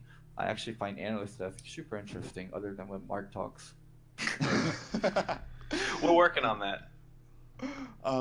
Okay, I think the first thing to say is that I definitely watch a lot of me watching League is I just love how it's so flashy. I'm not someone who gets down and deep and is looking through all these stats and realizing why some teams are better or worse than others. So maybe the analyst desk was never tailored towards me. However, I love watching like supplemental content for football. So I think that there is still a place for like a casual fan, and I think the key is to break up like the time at the analyst desk where sure you recap the game, but also know that there's going to be all this like talk on Reddit afterwards, and Riot does the breakdown. So I think that having something like board bets where people the analysts on the desk make like friendly bets, and the one I said as an example was maybe Aftermoo has the most supports. Most assists as support for the season, or I think Team Liquid won't lose an inhibitor versus TSM in the first match, and just these things that sort of add another thing to root for in the game and for your favorite personalities helps bring some interest to the analyst desk. Are you making a note of that, Mark? I mean, I agree to an extent. Like, obviously, the analyst desk isn't for everyone, and how it's been in the past has been much more focused on people who want to like hear what the thoughts on the game were, not just like be entertaining for the the bigger scope of users, or like viewers. You know, it wasn't like trying to entertain everybody. It You was were more trying like to the entertain Loco, apparently. Well, No. like the people who sit and watch the analyst desk are people who did not get up and go pee and get another piece of pizza and stuff. Like they're the people who want to hear more. So I think we were trying to give more in-depth look at things. And if you want to go flip over to the other stream to keep watching the game or whatever it was, that was pretty easy to do. But I do think it fell prey to becoming pretty repetitive. And that's A lot of the same strategies were talked about. I also don't know why I interrupted you, so I apologize. yeah, shut the fuck up. No. Jesus. It seems like the color dude likes more of the entertainment aspect. His name than is the Paper analytic- Bat, Loco Doco. Okay. Looks like Paper Bat looks like likes more of the entertainment aspect of an analyst desk and more of like fun parts than the analytical part or the strategical parts, which is completely fine. People watch League of Legends for different things. I mean, I have not enjoyed an analyst desk as much, and everybody's going to say it's because Peter. But as much as I did back in the day, whenever it was like Monty and Peter and Crepo and all those guys like making fun of each other, and Crumbs doing the little CLG hat or boat thing that fell off this. Like, there's just so many good moments there, and I think analyst desk is much more like it is part of a bigger trend that I've seen the LCS take year over year, where it's gotten like, it feels like it's gotten more and more serious, more and more like formulaic. Here's like the serious analysis of this thing, and I think there's a place for that in the analyst test. You can still have that, but I think sort of adding more characters Monty good. being a goat. Monty was one of the best analysts League of Legends has ever had. He knew the game very well. He invested a lot of time into it, and he was very entertaining. He was very fun to listen to. Well, okay, very the fun question, to though, is, with. He was a showman, which I think Yeah. is something that you can say went down. I think more people on the analyst desk got focused on being right than they were about being a showman. Yeah. Which is something that like I tried to do more of during like the play-in stage, where like I got the burger and I ate a burger and I started doing like the bee woo whoop shit, because like I feel like you just need more. Are you spinning a box cutter, Loco? It's a ceramic box cutter, but yeah, why? Seems dangerous. I don't know. Demonetized. But yeah, I think Monty was a great showman. And I think that's something now that everyone has to, because before, like I said, dual stream, people didn't have to watch the analyst desk. But now that like it's single stream in this, I know I want to make sure that like we bring some of the showmanship and the fun back to it. Is the box cutter at all related to your new coaching techniques on Golden Guardians? No, it's a ceramic box cutter. You can't even really cut stuff with it. Okay, well, don't try to show me that. I have one question for you, Loco. Who's the better analyst, Jat or Monte Cristo? Monty's a better entertainer. Jad probably knows more about the game. Okay, let me stop you right there and explain how Jat is the better. It's a meme. Remember the whole... Oh, yeah. Yeah. Took a second. I want to bring up, though, to Loco Doco. So, you're talking about how the analyst desk has its place and how it's you really enjoy it because of what it brings to the table. Yeah. However, if we view 2018 as this big new franchise season where we're going to bring in lots of new fans, don't you think they'll fit more in lines with sort of where I'm coming from versus the hardcore League fans and players that were already looking for that level of detail? So here's a really interesting thing for you to think about. For, let's say, 100 people watch football. How many of them do you think actually play football and know football strategies on an in-depth level? A very small amount. Very, very few. Let's say 100 people watch League of Legends. How many people do you think actively play League of Legends and know League of Legends on a strategical level or have played League of Legends in the last week? Probably like 80 to 90%. Yeah, so the traditional analyst desk for traditional sports caters to a different audience than the desk for League of Legends does for the League of Legends fan base. Traditional sports suck. Travis didn't hear anything Loco said and just heard traditional sports. So that's his default response. It's the viewer base interacts with League of Legends very differently than the viewer base for football interacts with football. I feel like the analyst desk on traditional sporting things are boring, and I feel like the analyst desk for NALCS lately has been boring. Well, I think I think the thing we want to avoid the most this season is repetitiveness, because I feel like that's where the boringness comes from. Like when you go in depth and it's really analytical in a game where it should be, like great. And then at times, like, you know, we had 2 streams going on, we were watching it, we pulled the most important moments, we grabbed the thing, and we just like kind of like start defaulting. And I think that's the big focus, is getting rid of the kind of feel like that there is such a thing as like, this is the default analyst desk, you know, segment. Now, Mark, I want to throw it over to you. In this replay brought to you by Ace or Predator by Acer, what do you think of blah blah blah? Yes, it's just like. Well, yeah, and you can still do replays, but you can have more fun with them. Like, you know, call it like a you know, like brand it as like the stupid replays, where instead of like a replay where we're like, this guy comes in and great timing on this, you're just like, what the hell was Billy Boss doing teleporting 2 feet? You know, like those kinds of things. Yeah. Like when it's a funny replay, like be funny with it and stuff like that. Yeah. All right. Well, anyway, thank you so much, Paperbat, for calling in. Hope you're holding it down in Seattle, and thanks for the analyst desk conversation, because I actually think that was a pretty good one. Yeah, no problem. Have a good one, guys. Yeah, have a good one. There we go. This is more analyst discussion than we're gonna get, I think, in all the rest of the episodes of this year. The Real J Smooth has subbed. Thank you so much for that. Corey Lulu gifted a sub to Risen Lazarus. Always a good thing. If you have a friend or a significant other that's coming up on a birthday or a holiday or something, feel free to sub them to my channel. Massey is here. How's it going, Massey? Where are you calling from? I'm calling from Sydney, Australia. Woohoo! Okay, wait. Could you say some more words? Because it didn't sound like you had an Australian accent. G'day, mate. Okay, perfect. We verified you. Great, fantastic. Loco, quick, look up how you say goodbye in Australian. Thanks for calling in. What time is it there? 5 p.m. Oh, great. Okay, so we're coming up on prime time, Australia time. What did you want to talk about? I reckon Cloud9 has the best on-paper roster. Ooh. And you're reckoning, too, so that's a big deal. So why Cloud9? Because Loco made a groan. Their bottom 4, or their core 3 that they're keeping from last season, with Jensen, Sneaky, and Smoothie, I think are like top 3 in their top roles. 2. Yeah, they're all top 2 in their roles. I agree with you 100%. Oh, I just think with Sneaky, it might be top 2 is a bit hard to argue, but yeah. Ben is unproven in NA. He might not do as well, and the other one definitely is double. I think there's definitely an argument for top 2, but go on. Yeah, I agree. Top 2 is a good argument, but and I also think Svenskeren was top 2 as well. And with the meta coming up, I feel like there's going to be lots of tank play, so Licorice doesn't have as much room to get bashed on by all these Korean top laners.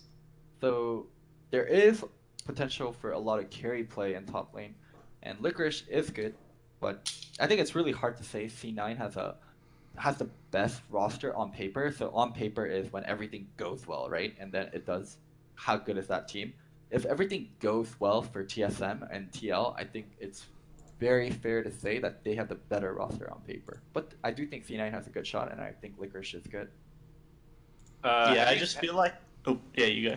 Oh, I was going to ask Loco, I assume you guys have scrimmed against Cloud9 a little bit, and Jack's been very vocal that scrims have been going well. Has Licorice, like, impressed you thus far? Are you hyped for him coming into the league, if you've played him?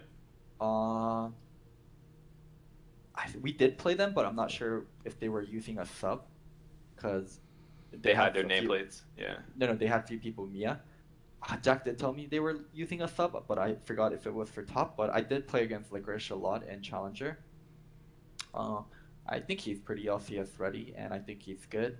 But man, you're asking a lot out of a rookie. Licorice came up to me at the New Year's Eve party, introduced himself, and said, "Hi, I'm Licorice. I've watched your interviews before. I just wanted to introduce myself." No other pro player has ever done that. All right, I have to find these people. I introduce myself. They're like, "Yeah, I've seen your shit. Whatever."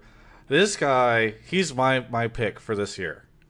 He's so when are you doing an interview with him? Hopefully the first week. I'd love to.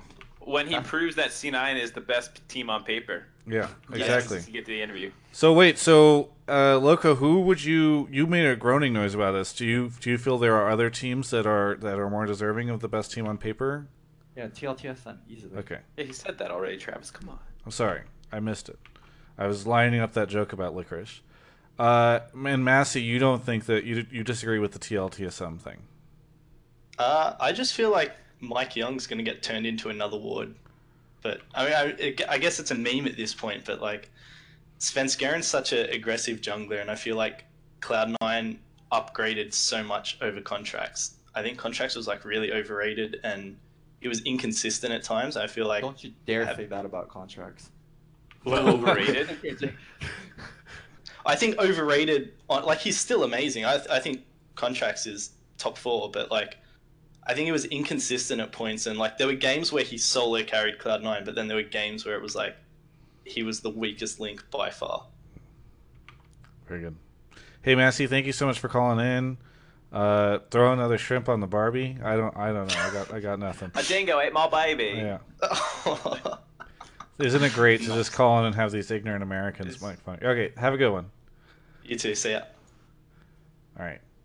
Coming up on the final 20 or so minutes of the show. I asked Zix, who's also in chat, another LCS coach, what he thinks of Licorice, and he said he's low middle of the pack at the moment. I think he'll do better with experience. So Zix, by the way, who is always on the show or in the chat, never wants to call in, never wants to be on the show, and does everything he can to dodge interviews. But guess what? He has to do an interview with me tomorrow. That's right, Zix. I'm coming for you. Wait, I'll why see you does he tomorrow. have to? Because Nick Allen told him he has to. That's great. Yeah, being friends with someone's boss is pretty nice, huh? Yeah, exactly. I'm gonna go do an interview with some of the CLG guys tomorrow. So and Zix will be one of them. No spoilers, but fuck it. Look, he's baby raging in the chat. All right, got a couple more calls left. Tony, I know that feel when your boss makes you do content with Travis. Yeah. Loco didn't want to be on the show today, but Based Hunter. No, I'm just kidding. Loco was down. Cotter, where are you calling from? I'm calling from St. Louis, Missouri. St. Louis, Missouri. How are things in St. Louis? Well, the weather has been really cold for a long time, but there's this nice flu outbreak that got to me. Nice. So I've been, yeah, if I can't talk as well as I want. Sorry. Okay. But Well, yeah, no, I've been looking a lot into esports, so. Nice. Well, hopefully the downtime lets you get excited and hyped for LCS. I do like, by the way, that by the end of these episodes, I feel like I can do a weather map of all sorts of areas around the U.S. Connor, in a second, Loco's going to get off his phone so that he can catch your question or your topic. But what would you like to bring up? I honestly think that NA easily makes it out of groups this year at Worlds. Woohoo! Okay. I almost think I think we might make semis. I just think NA gained a lot of talent this offseason, so. Well, so we've made it out of groups every year, or for the last 2 years. 59. So doing that isn't necessarily an improvement, but do you feel like we'll have more than one team make it out, or do you mean all the teams? I think that's more what I meant. Yeah, I think there's going to be at least 2 teams that make it out of groups this year. Okay. I think we go past quarters because we've been capped at quarterfinals this year. Okay. I see a lot of new talent. It's great. Yeah. Well, you're lighting up our Twitch chat like maybe no other caller has so far. So what? Yeah, go ahead and make your argument. You said a lot of talent, but can you expand on that? Yeah, I mean, like we cut out a lot of the players that were like just didn't perform very well. Seraph is one that comes to my mind really quickly. I don't know. I remember him being bad, but Seraph, Intori, a lot of these players that got memed, Golden Glue. A lot of this Team Liquid Lock roster that I'm looking at. I have the rosters pulled up so I don't say something stupid. Sure. I should do that more often. Yeah, also we signed a lot of like the top EU talent, so sorry EU, we kind of just like stole from you guys, but I think, I don't know, and the format of NALCS kind of goes towards it too, with it being best of ones now, and that's how Worlds is kind of played. I mean, a lot of people would disagree with you because they would say that we're going to have a lot less practice because we won't have as many games and all that kind of thing. Do you disagree with that, Connor? I think the majority of, I mean, if I'm not mistaken about how orgs work, but I still think they're going to get a lot of scrims in, and that's where a lot of their practice comes in. Yeah. So I I don't see them getting. They might have less time on stage, but even I would then, love it's to. not going to tell. I would love to ask Loco Doco about that. How important do you think best of 3 regular season stage time was to a team's overall practice? Important. Playing, you learn a lot on stage, definitely. I mean, it's important. I can't put a number on it, but it is important. Do you think it's the kind of thing though where like you would look at the change from best of 3 to best of 1 and be like, this is actively bad for North America to the point where it will have tangible negative results for our region? No, I don't think it's gonna make that big of a ripple. No way.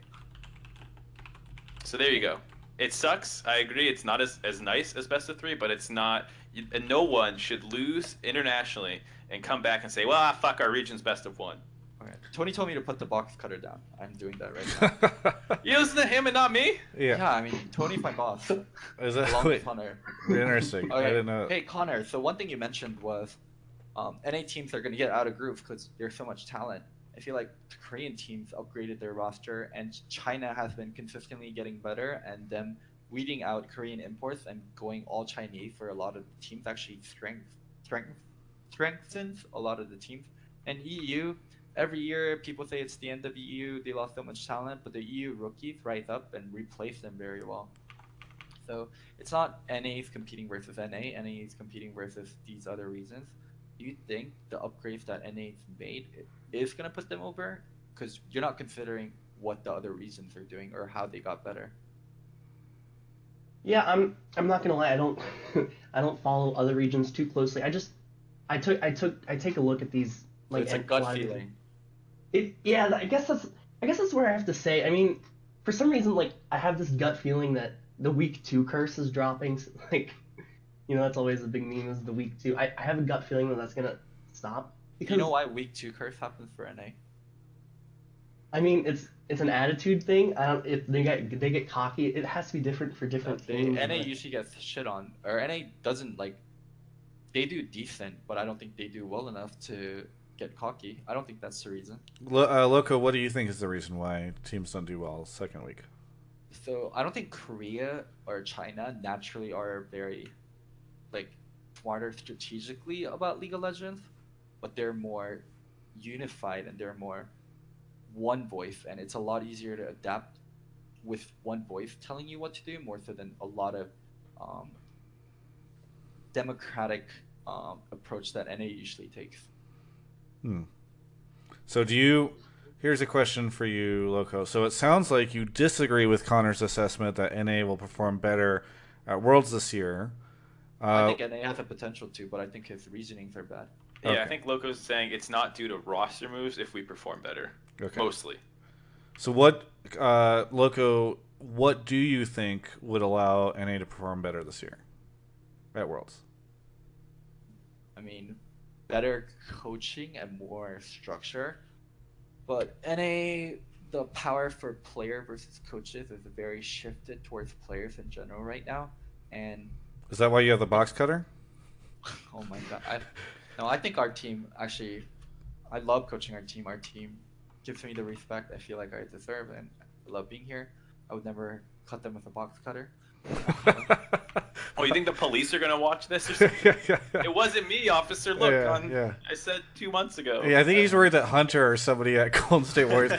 He's like, no, didn't you see the part where I said explicitly I would never cut them with a box cutter? No, I think what will allow NA to do better at Worlds, which is somewhat happening already, is good NA talent not having jobs on LCS. So someone like, well, I guess Froggen's a bad example. He's not an NA talent, but someone like Froggen not having a job, and a lot of the NA players not having a job. When there is more capable players than there is spots, there's competition for the spots. And when there's competition for the spots, the bar rises up more and more so. And as we invest more into academy and as we get more and more capable players and the competition becomes tougher and tougher in NA to hold an LCS spot, the overall league, the bar for the league rises and we get better and better teams. Doesn't that sound a lot like what Connor said, though? Connor basically said, we have imported a lot of really good talent, and so theoretically we're a stronger region because we've got better talent. you're saying, look, Importing there are good. talent doesn't make your talent pool deeper. It makes you better temporarily, and that's not how you do better at Worlds. But aren't a lot of the good NA players that don't have jobs right now or are competing for jobs? Haven't they been pushed out by immigrant players? Is it to bring a little bit of a political approach to this? How long do these imports stay here? How long do these imports actually invest into NA and make the NA teams better? They're not the long-term future for the NA teams. Like the long-term future for the NA teams are the younger LCS players or the academy players that the teams are investing into that will get better and that will compete for spots in the future. Yeah, I just feel like you mentioned Froggen, and let's just say he is an NA player. It feels like one of the reasons Froggen isn't here is because now we've got Forbidden and Power of Evil over So here. we replace one import with another import. That doesn't raise the strength of NA overall. Okay. It's the lower tier players getting better, and it's the younger and the new talent getting better and better and being more competitive. Gotcha. Okay. Fair enough. Connor, thank you so much for calling in. We got a couple remaining callers, but thank you again for reaching out. Yeah, no problem. Yeah, All right. have a good one. All right, the show's winding down. We got a couple more people to speak with. Let's see. Did anybody sub? Oh, yes. Sayokal has subbed. Don't think I mentioned you before. Maybe I did. Poison Saber and Morphus Games comes in for 2 months. Wait, he gifted a sub to Mark. Games or Morphus Games gifted a sub to Mark, meaning that Mark is now a 2-month sub. Thank you, Mark, for your continued. But I let it run out. Does it make me a 2-month sub? Speaking of subs, we've got Ichirakuman. I still can't pronounce your name. Can you pronounce it for me? Ichirakuman. Okay. Remind me again where you're calling from. Portland, Oregon. Portland, Oregon. Is this your third time on the show or second? I think it's my third. Yeah, I thought He's it been was on your the third show a too. lot. Yeah. How's it He asks pumping good your own questions. gas? Yeah, good questions. What's your statement or your position? What do you want to talk about on the show today? So basically most of the hype in terms of like who's gonna come out on top at the end of the spring split has really been around like Team Liquid and TSM, and I think that TL is a little bit overhyped in that I don't get as much excitement. Like they have probably like easily top 2 players in all their roles, I think. Like the problem I have with them is that a lot of their core players have played together before, so to me it feels like it's harder for them to have a higher ceiling than there's the ceiling. Look, Loco's getting triggered right now. Did you see or did you catch our earlier discussion about ceilings? No, I didn't. Okay, yeah, Loco went on a rant earlier about why ceilings is it's a red herring, but okay, but continue on. Sorry, I didn't mean to interrupt. So you're saying TL has a lower ceiling because we've seen these guys perform together before, and it wasn't like they became the next, It's not like great they team. won an ALCS or anything or made finals. Well, I mean, they didn't win against TSM. No, they did. No. This is Double the Pobelter and Well, I'm talking about like the most recent, like in summer with Immortals, because a lot of Immortals is now on Team Liquid. Don't you think TL is a better version of the old Immortals? Yeah, I do, but for me, I like TSM's improvements more because I think they need a bigger change. I think that Team Liquid will be stronger for a while. I don't think that TSM will be better until later on. So what's your question or discussing point? It was more just about that, and then how I also am shaky on the Doublelift and Ole bot lane. Like, I think that the language barrier I think is going to be an issue. Like, I know Ole speaks like pretty good English, but like, it's a lot of pro players have talked about how like even like a slight lapse in like fluidity of speech can like be a really big thing, a really big difference. And then like Doublelift has mainly always been like a really laning focused AD carry, and what Ole has been really strong at has been like roaming and working with his jungler, and which may help because Doublelift likes to call junglers down to his lane and stuff, but I could see problems with that, especially because recently Doublelift has been talking about how he's like trying to rein in like always really ham style and stuff, and it seems like there might be some conflicting things, especially going up against like the already like battle tested TSM bot lane. So you talk about what is it? Ole's English, right? in a game of League of Legends, when you're communicating, around how many words do you think like we use regularly? What do you mean? Like how many words? Like unique words. He means like how many unique words do you think you're gonna say in a match? Like 20? Oh, come on, that's way too low. Loco always asks these questions and then people just don't know. I have no idea, Loco. Maybe like 50 different words or something. It's Like not that somewhere many, around- right? It's like so- Dragon, Baron, roaming, bot, etc., etc. Conversationally, like people use between like 1,000 words regularly, just every day, and then what is it in a League of Legends, like on a professional level, like due to how much similar situations you get in, I'd imagine somewhere between 100 and 200, like unique words. And Ole's played in Brazil, Ole's played in Taiwan, Ole's played in America.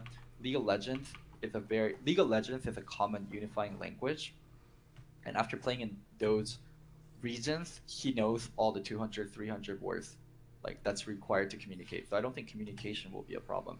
But I do think you have a very valid point, and Ole is a more roam heavy support, while Doublelift is a more lane focused support. And I think TL views Doublelift as their future, and they signed him on for 3 years. So I think Ole will adapt to Doublelift, and I think Ole does respect Doublelift a lot, so he'll change his style to fit him. Loco, what did you think of Ole at Worlds when he ended up on a lot more of like the Ardent Sensor meta picks, and he like it didn't feel like he was taking over the games at all the way that we were used to seeing in North America. How much of that do you think was like increased competition versus meta? A lot of meta. I think Ole's strengths are laning and roaming. I think Ole's weaknesses are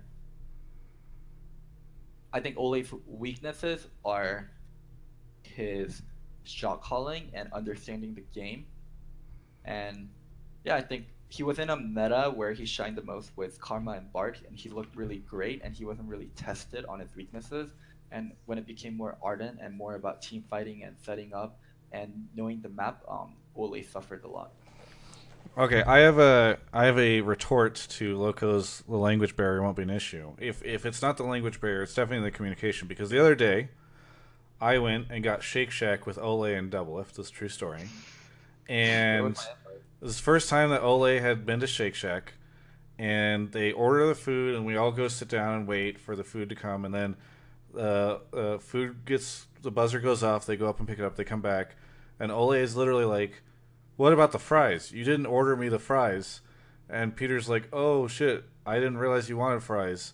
And then for the rest of the dinner, Ole kept bringing up the fries. So I'm a little worried about what's gonna happen here. Doublelift didn't even go back and buy extra fries. It just seems like this could be an issue. To give a little bit of fairness to Travis's ridiculous story, language barrier, I agree with Loco, is a bigger issue not in game, but like in the discussions afterwards. And if you have a player who's like slightly temperamental and there's a language barrier, they can very easily get frustrated like during a scrim set, and then your productivity drops, and then like it hurts long term much more than like, oh man, we were in a game and like my AD carry didn't understand that I said a gank was coming. Like I feel like that's a lot less of the concern with communication problems as opposed to actually the situation Travis is kind of talking about, where people can't get their thoughts to their teammate on exactly what they're thinking when they have the time, without like translators and stuff getting involved. Yep. So I can kind of.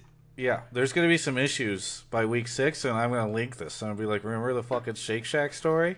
I think Travis is ridiculous, but I can see a little bit what he's saying. Yeah. Yeah, also, I can't remember if it was the previous caller or maybe like 2 callers ago, the one that was talking about how like he really thinks that NA will get to semis next year.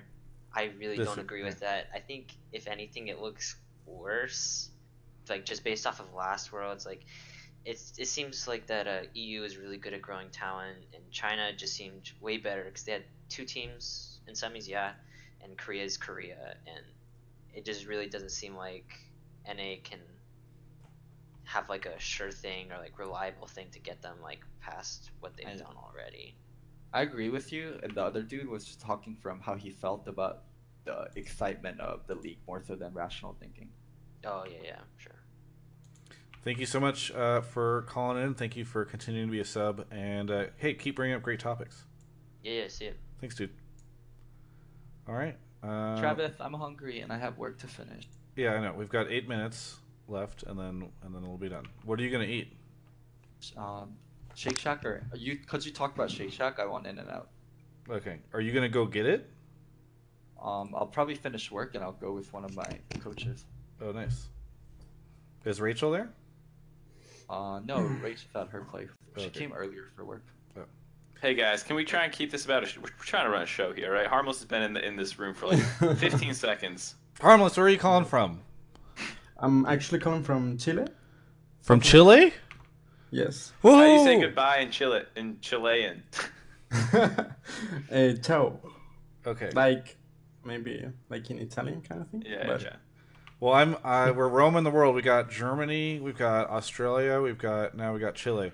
All right, Harmless, what do you want to talk about? I wanted to talk about the talent and the support role for this. Yeah, because I think that we don't always talk about the supports. Like, for example, last year with Ole as a candidate for MVP, so we don't give credit to supports, and maybe you could elaborate on that. The fact that supports, I think that are like the level of talent here in NA is really really good. What do you think? I did an exercise recently at Riot where like we ranked all the players based off like just like how good we thought they were, so like 1, 2, 3, 4, 5, 1 through 10. And Yes. then what we did afterwards was try to assign scores. So if like 1 is 100, where do people go after that? And at least it felt like for us, I remember it was the same way with the jungler, but I think support was also like relatively top loaded, where there were like a couple pretty good, really good ones, and then like a pretty big drop before like the next category. So I think on the high end maybe, but I think it's not like that entire position is stacked. I don't know how Loco feels. I think by importing, NA has made mid actually their strongest position because Yeah, that was I that was- agree. Yeah, So- I so really agree on that. when you're an import, right, you have to be one of the best in your region to come and fight for an import slot. And mid is a role that's 8 out of 10 is imported. So 8 out of 10, these are like world-class mid laners that we're bringing, and the other 2 are Pulvalter and High. So mid naturally is the best position in my opinion. Support isn't a role that doesn't get imported much, so it's mostly NA players. So naturally, you're competing regionally versus competing international. Yeah, I think Ole is the one that we've imported, and he's one of the first supports to really push for MVP, and he got rank 1 in the solo queue ladder and was like smashing kids last split. So I think that kind of points to how Loco is like saying like if you get imported, you must be a beast basically, or you're gonna get dropped because you're not worth the slot. Well, I also wanted to talk about the branding topic. I think that's the one I mean, pulled you in for. yes. So I wanted to have maybe Loco's insight about how the new teams are going to approach branding. Okay. Because for example, for me, that I don't follow too much the NBA, I don't really know too much those orgs. So for me, it's really easy to just focus on the old guard. But as a fan of League, I would also want to know about these new teams that are going to stay for a long time. So, to have a strong branding, you need to have a strong identity, right? For most teams, their identity has been players in the past. When you think CLG, you think Doublelift. When you think TSM, you think Bjergsen. When you think Cloud9, now you think Sneaky. And in traditional sports, the branding is more attached to the teams itself and an idea of a team and how that team is.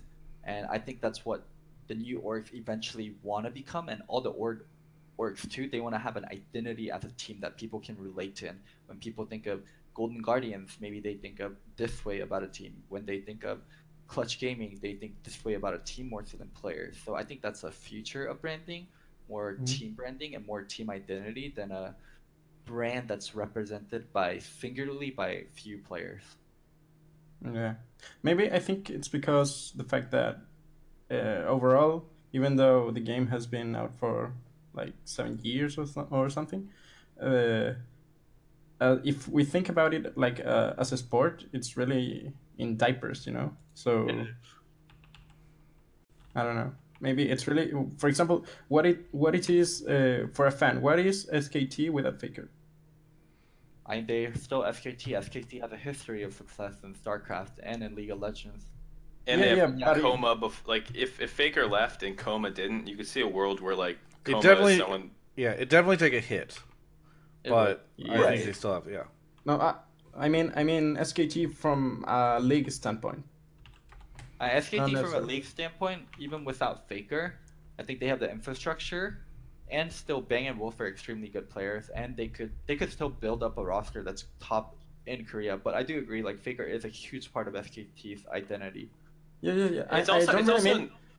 It's also a weird example to take like literally the most popular player in the world and be like, what would happen with this team's branding if they lost him? It's like better to be like, you know, what would happen to KT if they lost, you know, Smeb? Score?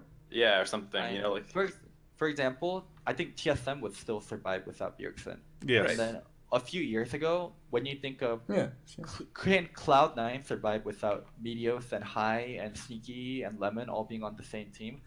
Probably most people would have said no, but Cloud9 survived beyond that, and they grew the new players they have on the team. Yep. Yeah, I think that's very true. I don't know. I'm pretty excited to sort of see how all the teams approach the branding stuff this year, because I already feel like a lot of them. It was really neat for me to see Riot unveil all the different teams with all their different logos and sort of their descriptions and all that kind of thing. And I hope now that, especially knowing that there's no relegation, Riot will be able to present like a more solidified, like, these are the 10 teams, these are the 10 names. Like, I think that'll be good. Yes. So, and I'm also really excited I'm looking forward to the content that the new teams put out. Yeah. If they do. Yeah. Like, Loco, what's your first repeating series as Golden Guardians? Do you know? First repeating series. So here's like the a video thing about, series. Here's the thing about content, right? So we should put out content, and we are going to put out content.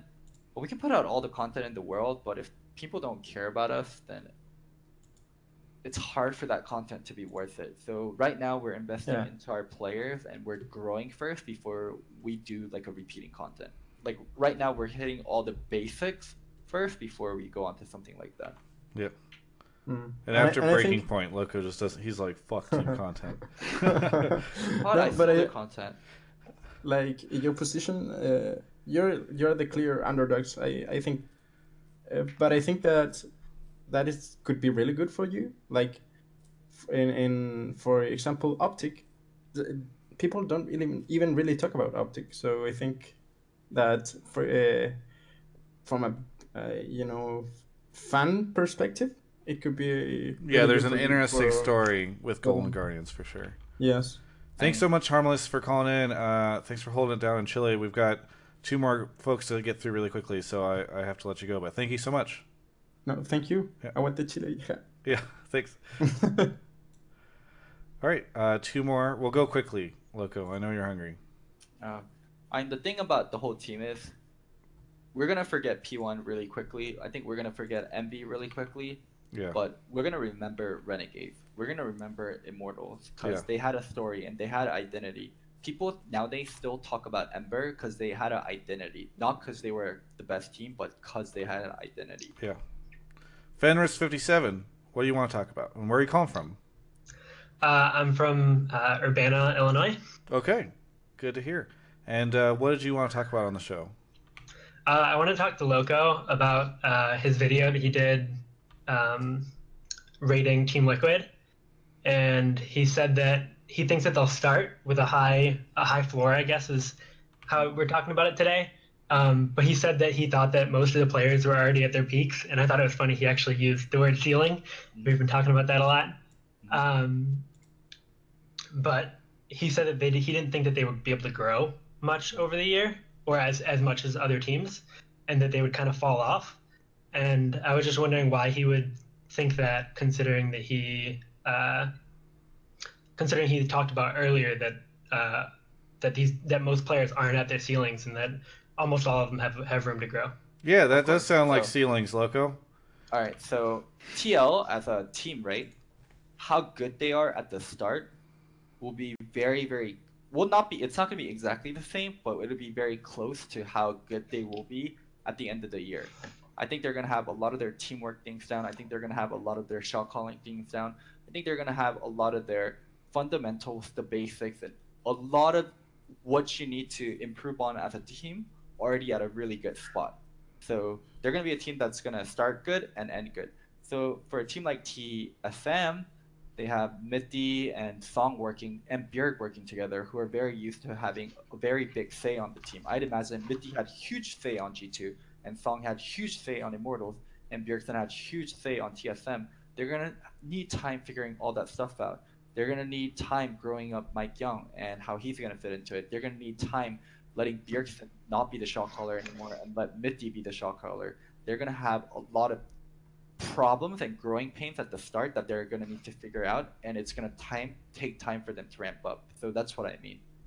Two questions for Loco, or I guess one's a comment, one's a question. First, the idea that like TSM or TL will start fast makes a lot of sense because no team coming into this year will have more than 3 players that have played together, or at least like in the previous split. So like obviously they have 3/5 of Immortals, Clutch Gaming has 3/5 of Envy, but like for Immortals and TL, the reason that's important is because like it was like a lot of their playmakers in early game and people like that they are keeping, versus like Envy has to play, or Clutch Gaming now will have to play with new solo laners completely, and that's a little more sketch, I think, potentially. So I kind of agree with that point. And then the thing I was going to ask Loco is, how much do you think that has to do, your point about them not improving much, with your lack of faith potentially in their coaching staff? Because they haven't really been tested. Kane on Liquid wasn't very effective, but it's hard to know everything behind the scenes. Is this a team that you think has as much help coming from the support staff as some of the other top teams that we have seen with more proven coaching staffs? That's not the problem with that team. The problem, I think it's really weird that TSM got Song. I think this roster of TSM would actually work really well with Parse. So how much can you coach a Doublelift? How much can you coach an Impact? I'm not in terms of like, these players are impossible to work with. They already know so much, and they already have their own view on the game, and they already probably know what they want to do, and it's probably effective for them. So you can't, when the cup is full, like there's not much for a coach to do other than give them direction and give them general direction. And from what Doublelift said in a recent interview, that does seem to be the case, where Kane is just giving them general direction. A coach is not going to make TL good. A coach is not going to make TL bad. So why does that mean that they'll fall off over the year? I can understand that like gap will be different, but like wouldn't that still mean that if you take 5 really, really good players, that they would still be one of the best teams by the end of the year?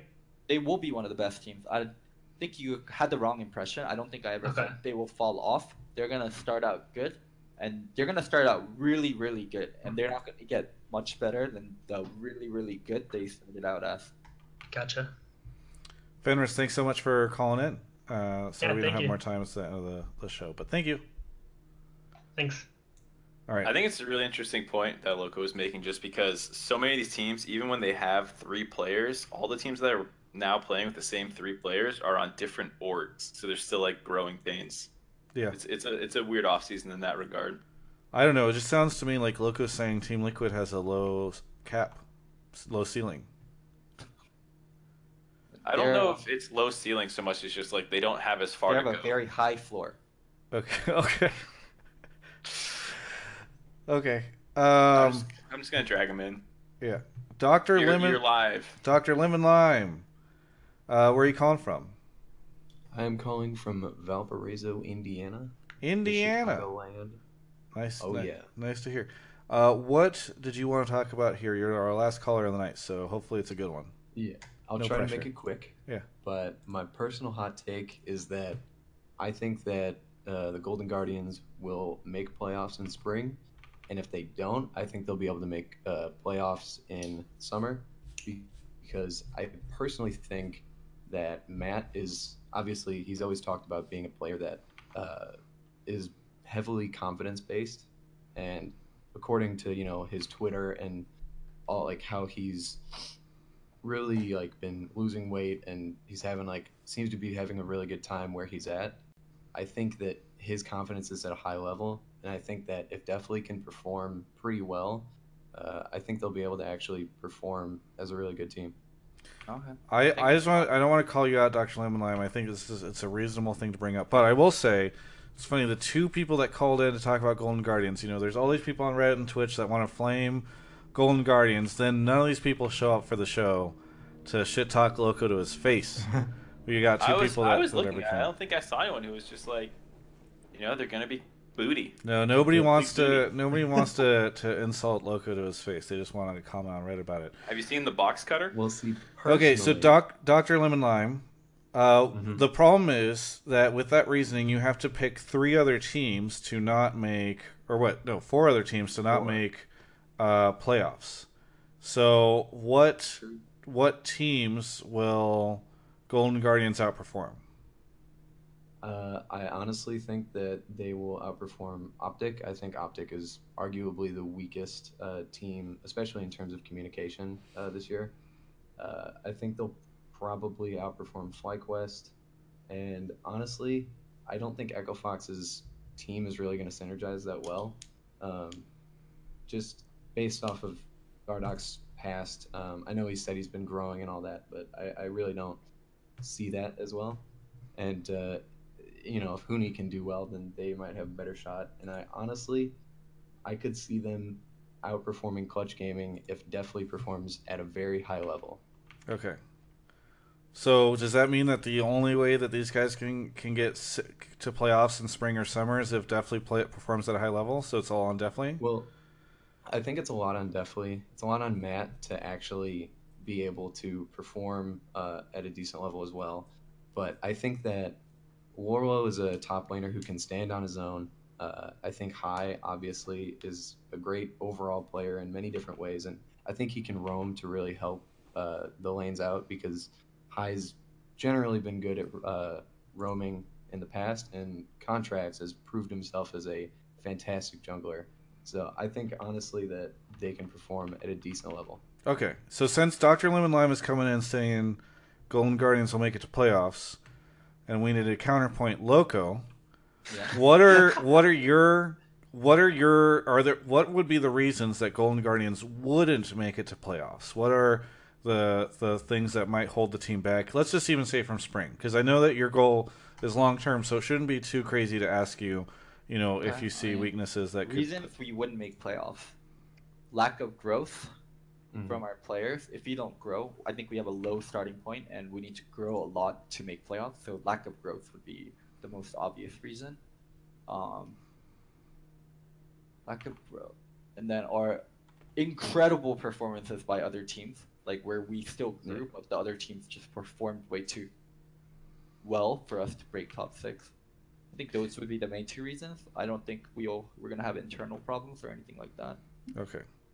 How likely is I think that's the second point, is a lot of the reason people actually don't put you, I know I've talked to some people, the reason they don't put you last because they're pretty sure one of these other teams with more imports and more personalities will blow up and end up 10th or 9th or whatever it is, wherever they're not putting you guys. So how likely is it, do you think, that you guys that? How many teams do you think will blow up, I guess is what I'm getting at, of the 6 new teams that are basically thrown together with imports? Let me ask you a question. Do you think Dardoch will finish his split with Echo Fox?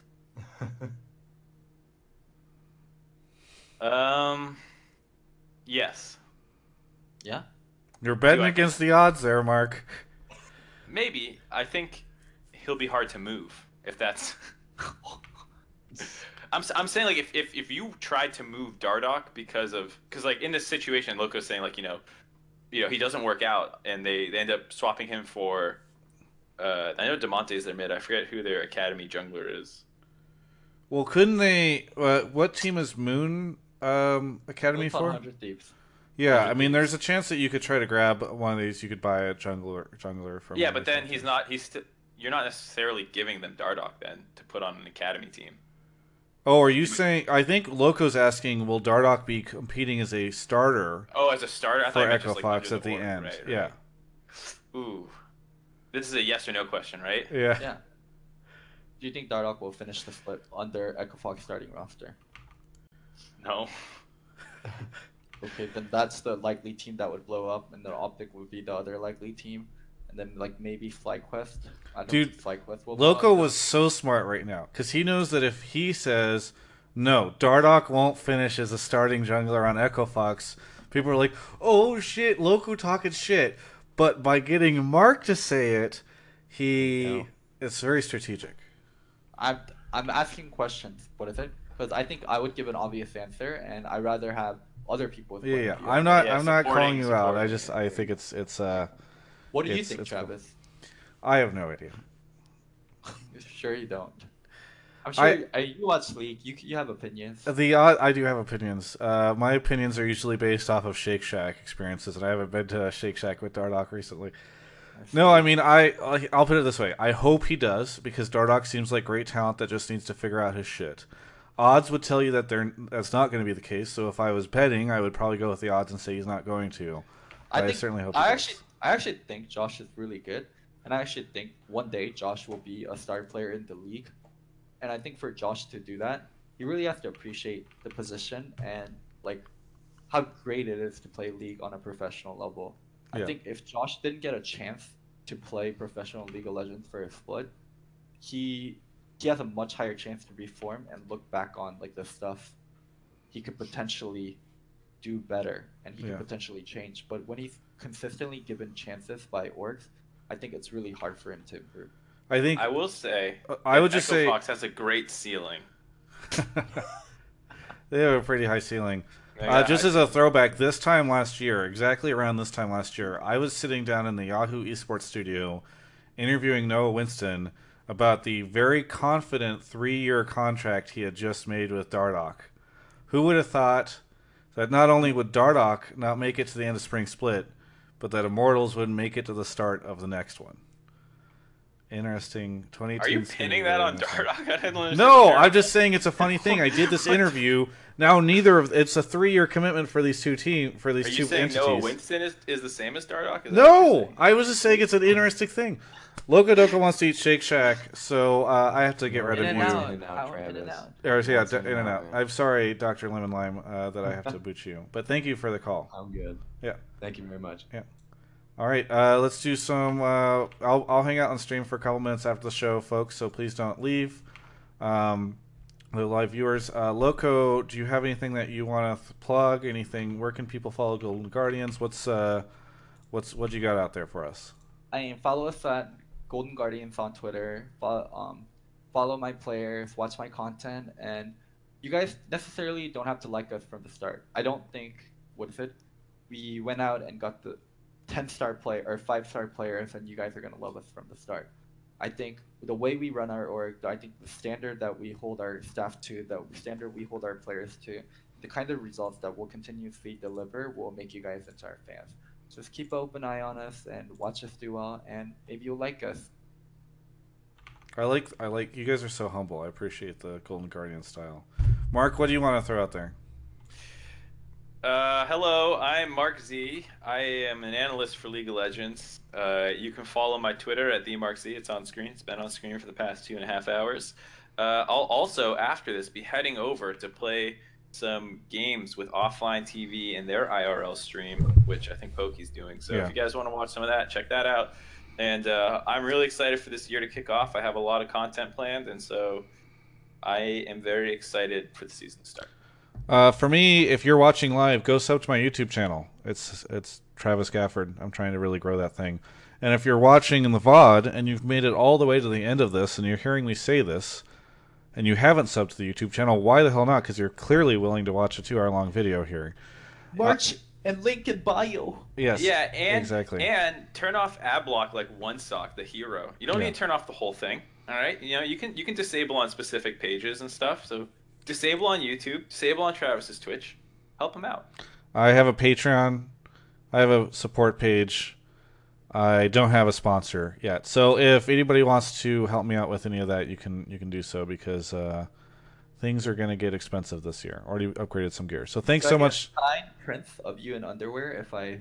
Yes, at the $40 tier, just for you, Loco, you get the prints of me in underwear. Actually, Monty already asked for that too. Monty is a Patreon supporter. He's one of the highest paying supporters. So.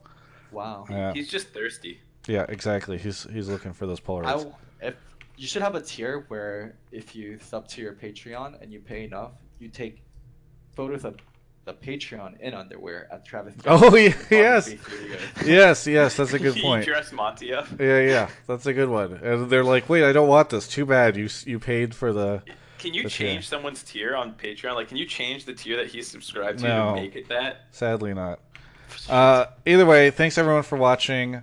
This is the show, and now it's over.